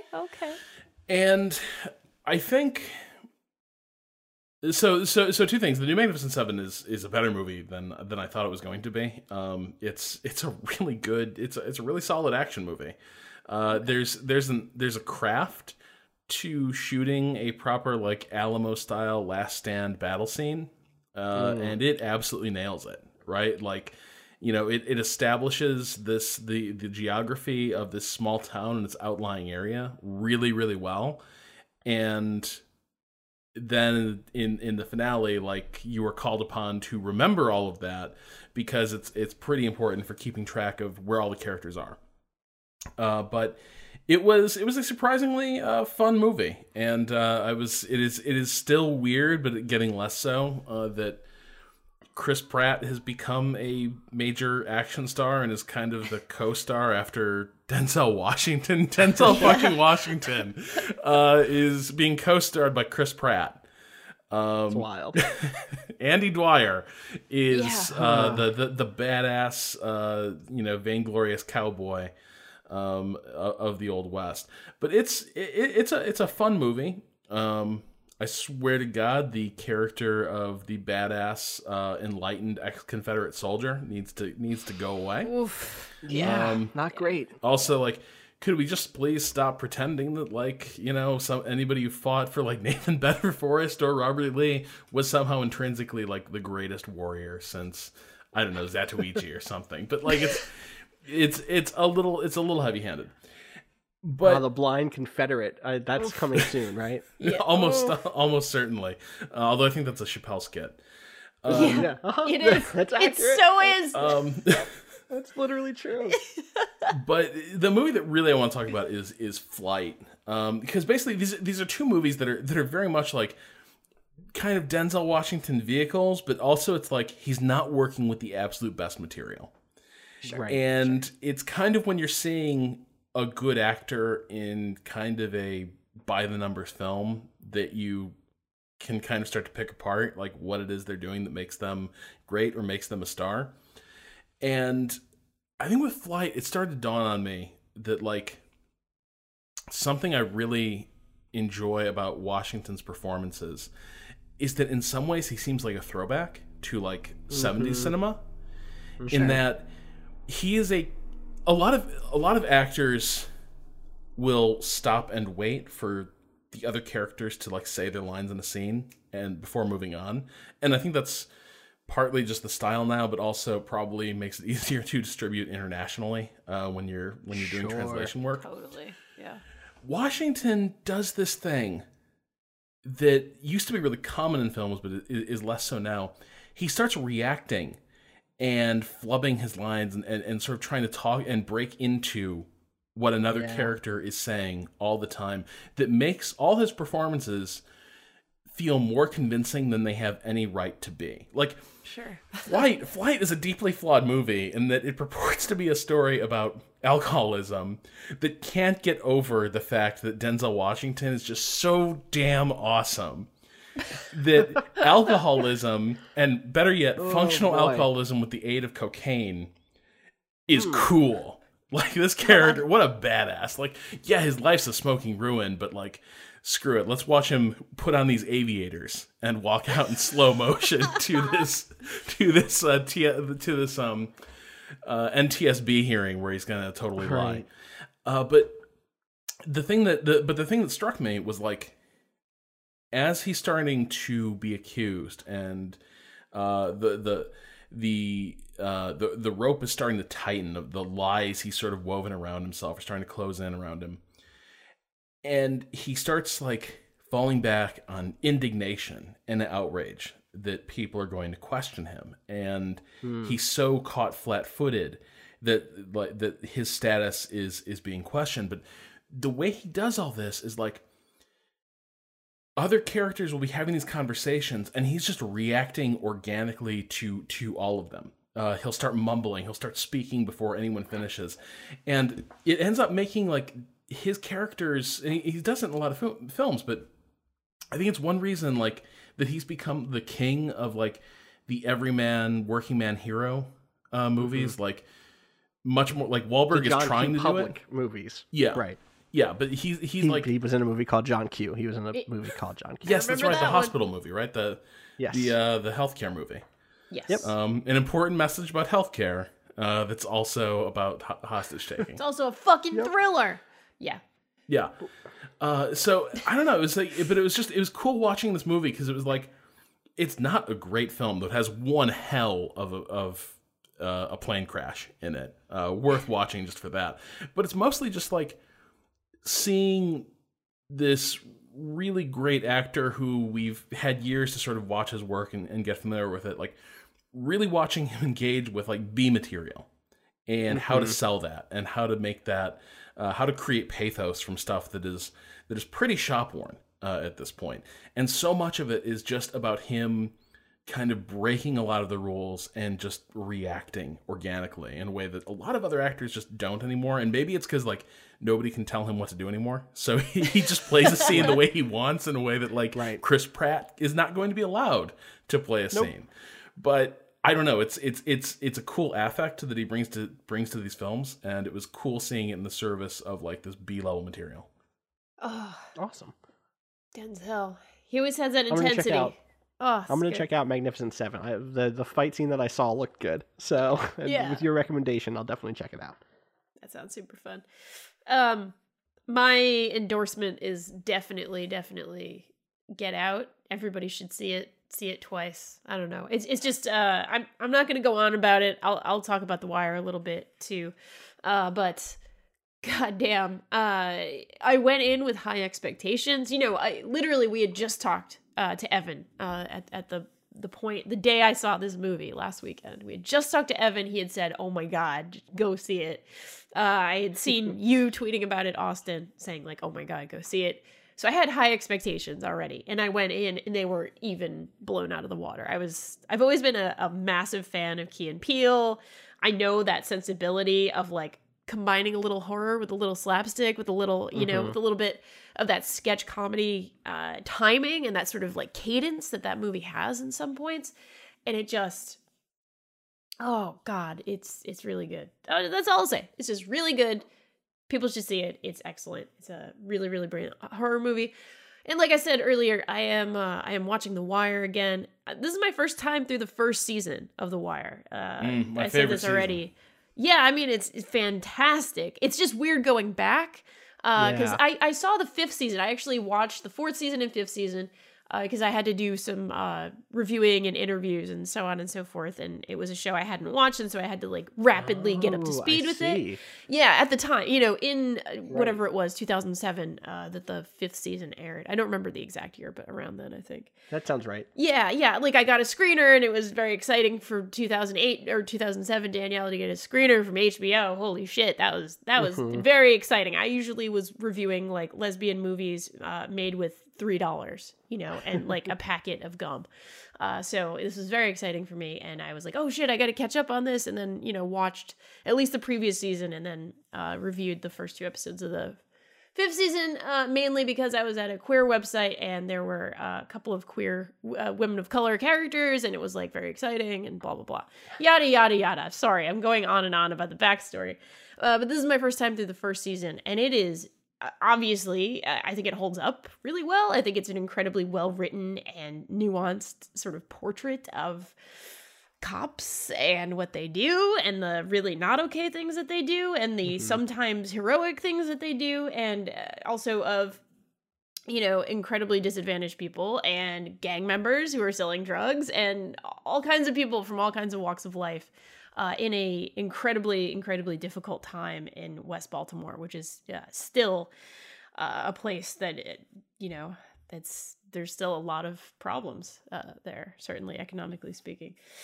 It is a little dated. Like, I think it holds up well, but it sure is a little dated. Like, you know, there are pagers. There are pagers, and also even at the time. So this is 2002. Oh, right. Like, I even had a cell phone in 2002, and I was not technologically savvy by any means.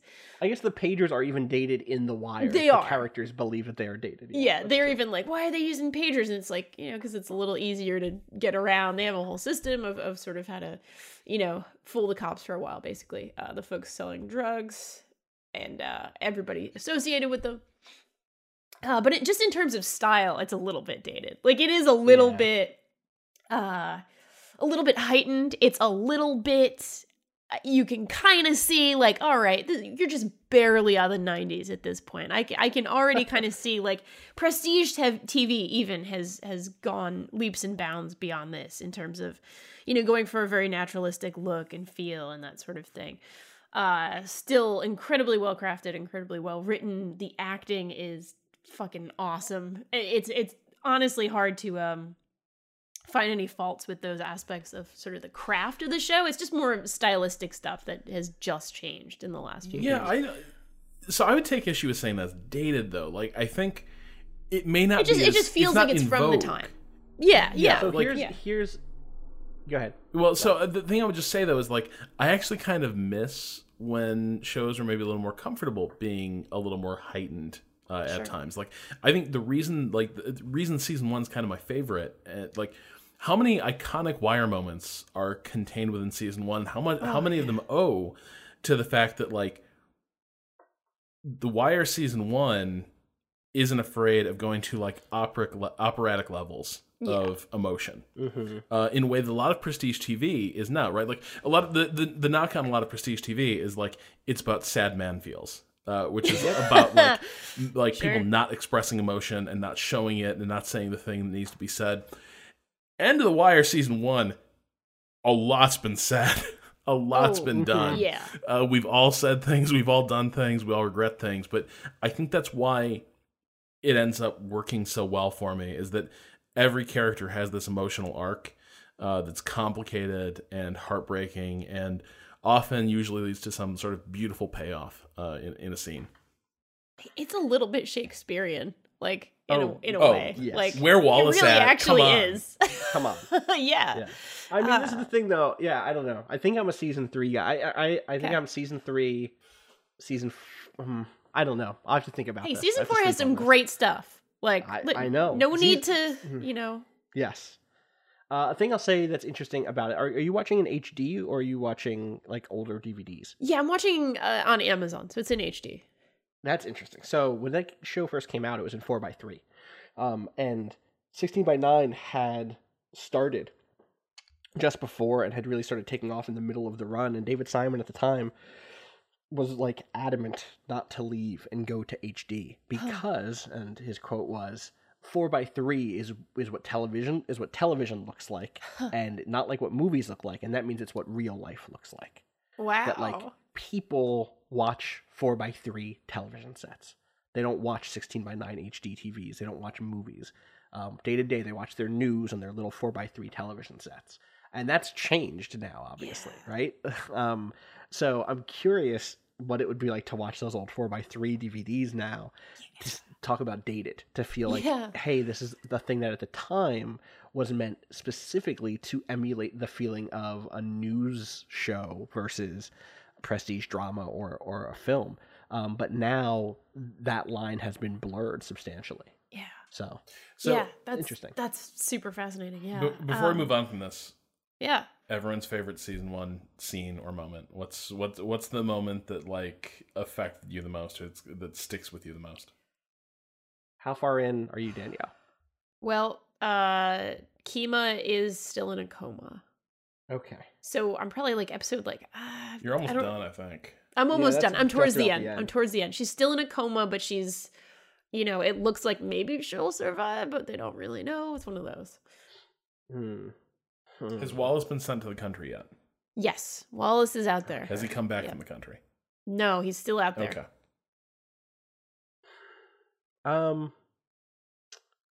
This is tough. This is really fucking hard. I don't know. I rewatched this season last year or the year before, actually, now that I think about it, when they did the HD versions. And a lot of things stood out. And a lot of them are like the obvious big ones. The chicken nugget scene, all of the couch scenes are fantastic. The chicken nugget scene is pretty amazing, yeah. Oh man, this is impossible. So Rob, you I'll go first. Danielle, if you're ready. I'll do a couple because I like to cheat and do a couple.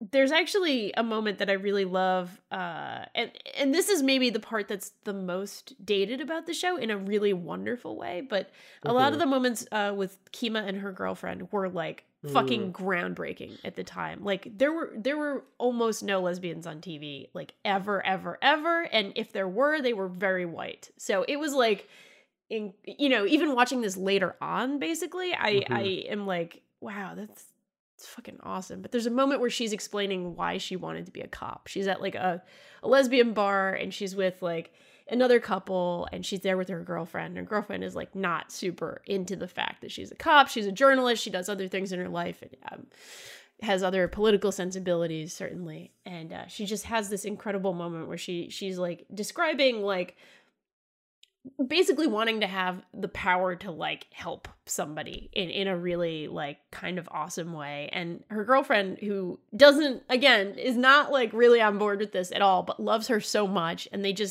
she just looks at her and just kisses her, and it's like, I just love you, I just love who you are, without saying any of this. Like I don't even care that this isn't the way I see the world. Like I just fucking love you so much. And that's, for me, like that is just incredible and awesome. And I also really love the moment when Omar and Stringer Bell have like a parlay. And they're walking around like this fountain. And it's like in a public space. And nobody else knows why there's so much drama here. They're just walking around. And Omar is probably my favorite character in the whole show. Oh, like, sure. I fucking love Omar. And he's just so smart and so natural. And he just figures everything out. Like in the course of this scene, you can kind of see him like working out the options, saying what he can say because he's on a wire at that moment. And he knows he is, and he's trying to help out, McNulty and Kima in this whole plot against Avon Barksdale's gang. And he just, every little affectation that he has feels like it's him working through a problem, like a math problem or something. Like he's just figuring out the strategy of what this really is, what the hit on him really means, if he can actually have this peace in the gang. And I don't know, it's moments like those where it's just not much even needed to be said, but it's there. And it's this person who is the smartest fucking person on this show, who is just figuring out what's going on and making his maneuvers and not making a big production of it, if that makes sense. So this, I don't think it's the same episode, but it is similarly, maybe not one of the scenes that I think jumps to mind when you think about The Wire. There, it's in the episode Game Day, which is the East versus West basketball game. Yeah, it's the first time Prop Joe shows up. I just saw that one last night. Yeah. It's so good, and it concludes. I mean, the episode concludes with Omar attacking Avon. Yeah. But before that happens, there's this cat and mouse chase sequence where the cops finally figure out what Avon looks like based on an old boxing photo, and then try to corner him in. And it ends with him driving past them and waving in this very like late 90s like Puff Daddy like East Coast way that is so good. And then immediately gets cornered by Omar, who actually manages to shoot him, and that whole scene is also fantastic. But those two scenes in proximity to each other, of like, it's this great illustration of, even when you got him, because you don't walk here. These are not your streets. They get confused, and the same thing ends up happening, of course, in the sequence where Kima gets hurt badly. because these are not the police, for all of the fact that they're supposed to be protecting and serving, don't know these neighborhoods. Yeah. They're not from these neighborhoods. And so they will always be a step behind. But Omar knows them so well that he can get the jump on who is the guy who's the most protected person in all of West Side. Yes. So Oh, I think that's my secret favorite scene in that first season. So good. So I love Game Day and the fact that like even the cops end up like kind of joining the truce and just watching the Yeah, a game little to an bit. extent. Also, Yeah. Prop Joe is great. Also, Yes. shout out to Prop Joe. Rest in peace. I forget the actor's name, but he passed. Oh Unfortunately. no. Okay. Yeah. My favorite scene though is either in the episode where Kima gets shot or immediately thereafter. Basically, it's in the hospital when McNulty is completely gutted Oh. and thinks he's yeah. done this. Yep. Like thinks he has completely like he's gotten one of his partners like possibly killed. He's the person who never let any of this drop. Like he's set a lot of this in motion, and now someone he really loves and respects is at death's door, and he feels like he did this. Like this is all on his shoulders.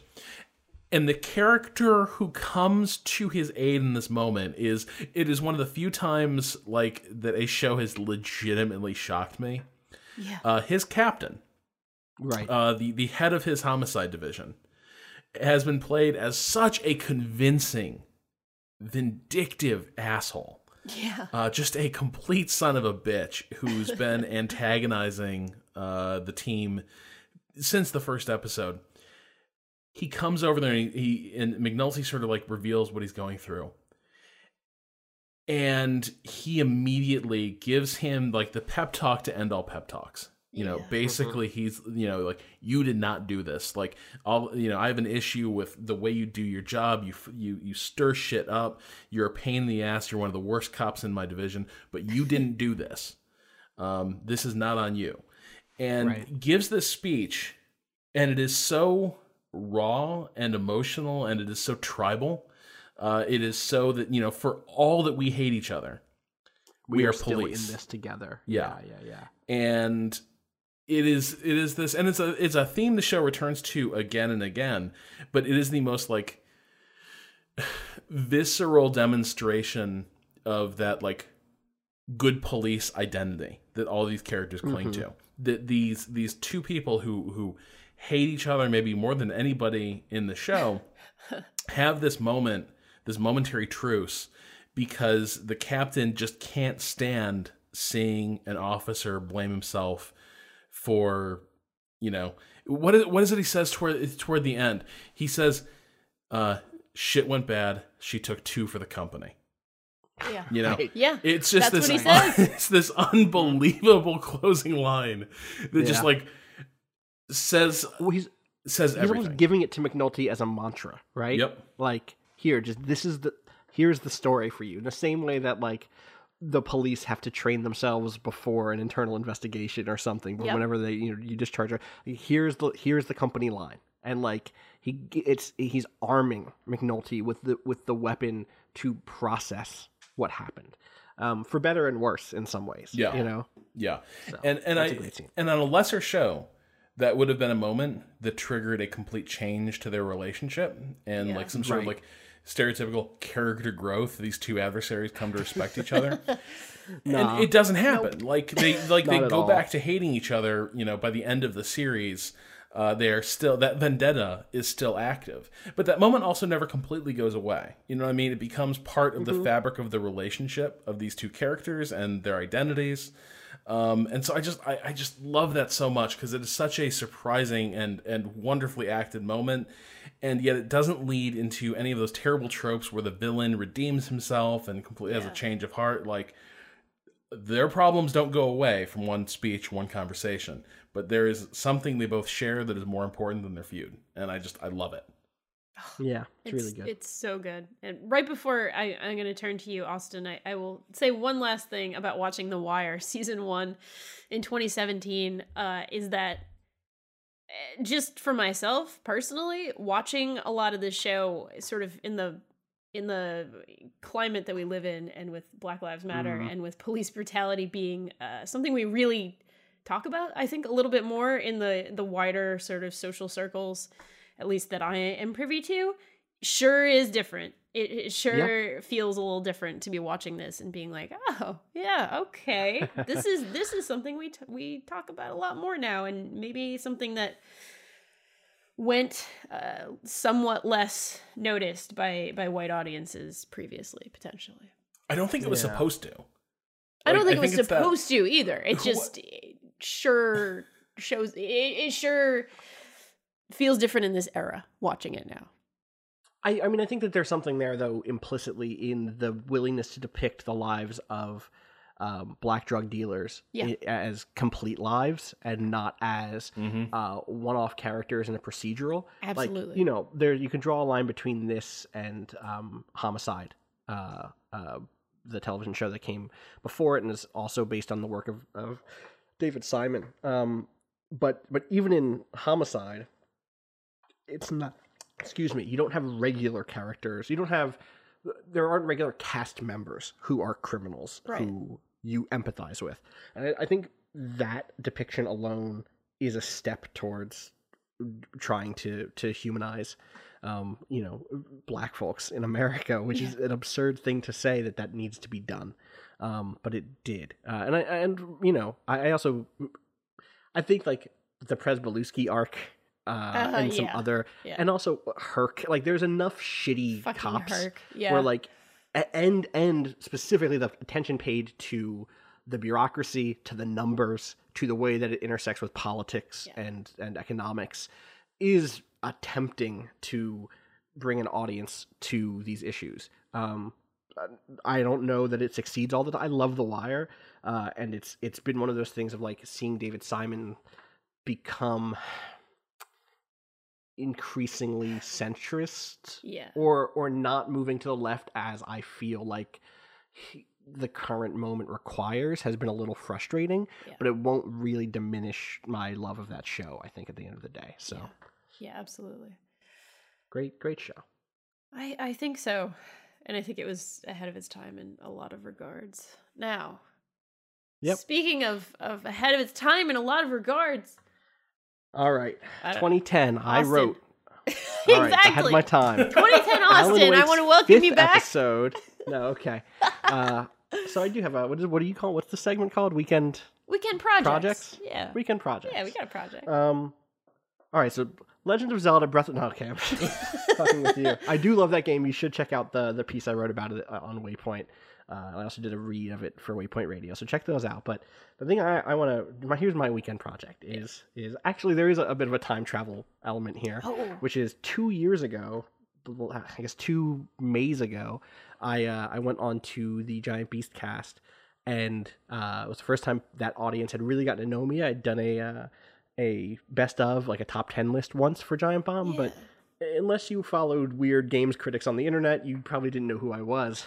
And then I did a podcast, and at the end, Vinny did this really clever thing, which is he announced that I'd been hired at Giant Bomb, which is a really, really smart trick, because it meant that people listened to me for an hour or two and was like, oh, this guy's all right. And at the end, Vinny was like, haha, tricked you. We hired this guy. And I remember that episode. Yeah. It's a pretty good episode. It's like the second episode of the Beastcast, or the first. I think it's the first full one. I'm going to pull a similar trick here. Rob Zachney, this weekend I need you to get your things in order, because on Monday, we really need you at Waypoint. We really need you badly. I've heard tell. I've heard tell of a couple late nights, some days where people work past 5. Couple of them, you know. We really pour a lot into what we do here, and frankly, we think that you would be an incredible addition. You're someone who I've respected for a long time. I don't even know how we got to talking on the internet years ago, Rob. Like, I think I was listening to 3 Moves Ahead, probably. I was a fan of the show, and bit by bit, your writing and I respected your writing. You started to respect my writing, and I have always felt that you were someone who had an incredible amount of insight into the world of games, and so I'm thrilled to be getting to work with you going forward as a senior editor at Waypoint. Yay!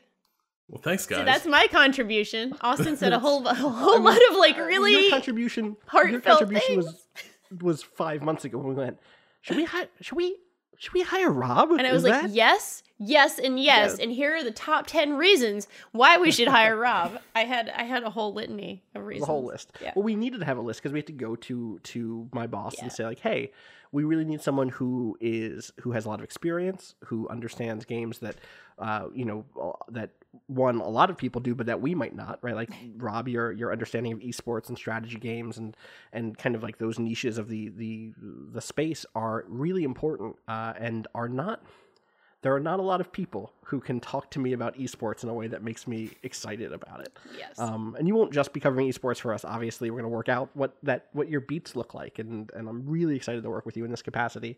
So thank you again for joining us, and thanks for having me on your show. Yeah.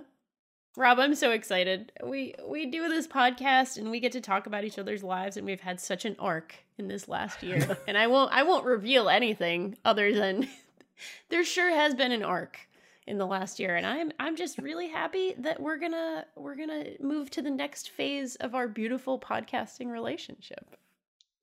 Yeah, it has been a it has been interesting being on the show, because there've been a lot of nights where I think we've both been like completely burned out.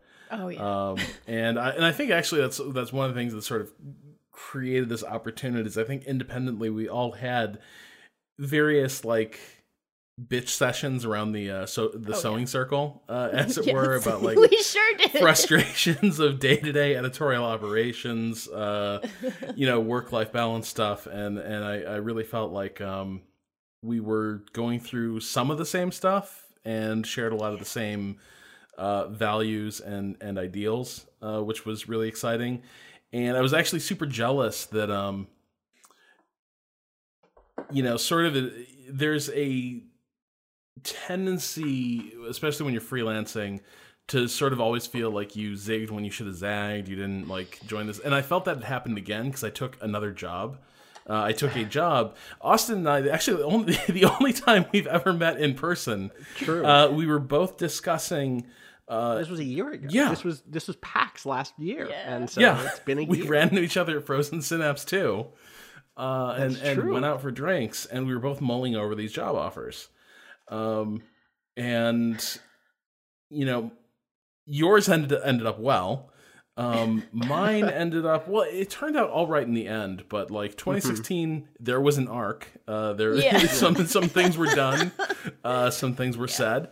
Yes. And I had to get through it, and it resolved itself before this opportunity came together. But like, there was definitely a part of me in 2016 where I'm watching like, after Danielle had been hired, there's definitely this part of me that was like, you're sort of peering over the fence into like, Eagleton, I guess, to my Pawnee. And that's kind of how it felt. It was like, son of a bitch, it's like, it's happening again. Like, the cool thing is getting off the ground, and I'm trapped in like contractor hell. And it is so good to be sort of joining this team, fairly early. It's so exciting, and I'm so excited to work with you guys, especially after an episode like this where I suspect we will not suffer for things to talk about. No, Nope. I don't think we have any problem. You'll be staying in LA for the very near future, at least, and then hopefully joining us in the Brooklyn office sometime later this year. You'll get to have let's our answer that cool question. coffee and enjoy our nice, our beautiful deck that I like to jump rope on. It's going to be really fun. And I hear have a good there's time. tons of spacious offices. Oh boy. So there's a corner suite, I think, reserved.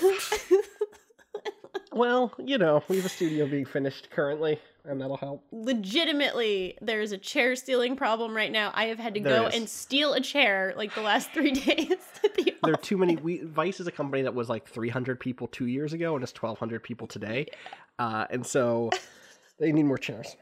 More chairs, more There's a desks. second office. Some other editorial teams are going to move to that office, and that's going to free up some space. Is it like opening in the same area, just like across the street, or In Brooklyn, No, it's but not. It's in Brooklyn. It's kind of not near us at all. But the teams that I believe are moving there all just live closer to there, so it's not that big of a deal for them. okay? Oh, that's Okay. that's not so bad. Yeah, it's not us though. We're not. Well, we're that'll not be going that'll be my anywhere. problem in probably a few months.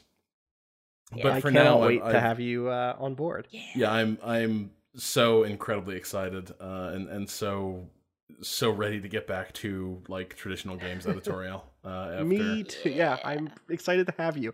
We miss you. I miss your writing so badly. Yes. That is like the number one thing people ask me whenever I bring up Idle Weekend. They're like, "Where's Rob? What's he doing? Where's he writing? I haven't seen him write in a little while. I haven't seen his features." And I've always been like, Rob's Don't getting drunk on the worry. floor of his apartment in LA. Oh, that's my favorite. That's my favorite scene from the first the Yeah. first year of The Wire. Is Rob drunk putting together IKEA furniture, right, it's Rob's Wire. doing his best McNulty Yeah. impression. I honestly, 2016, I was more bunked down by the train tracks.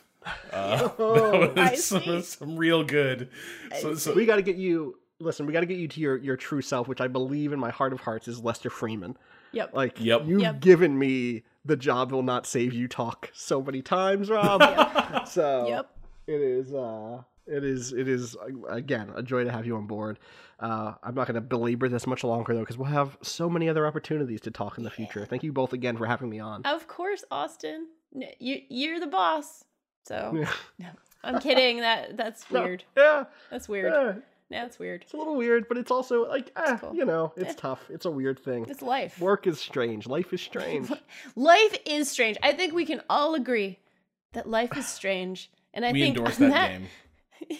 Yeah, you really do need to, even though I've spoiled it for you like 15 times already at this point. Mhm. So I think with that beautiful point and this beautiful 2 hours you've spent with us, I think it's time for us to head out and enjoy our weekends. This episode of Idle Weekend was produced by yours truly and is hosted on the Idle Thumbs Network. You can learn more about Idle Weekend at idleweekend.net and send us questions for our weekend correspondence at questions@idleweekend.net. To keep up with the latest from us, follow us on Twitter at idleweekend. And we really do appreciate that you've spent the last couple of hours with us. And we also really appreciate it if you would go ahead and write a little review on iTunes and tell your friends, tell your your co-working buddies, your co-working space buddies, whoever they are. Tell your pets, tell your friends, tell your mom, tell your dad, whoever it is that you think might enjoy Idle Weekend and enjoy our brand of lunacy. Please do tell them because it helps us out so much and it means the universe to us. So for Rob Zacny and special guest, Austin Walker, this is Danielle Riendo wishing you the finest of Idle Weekend.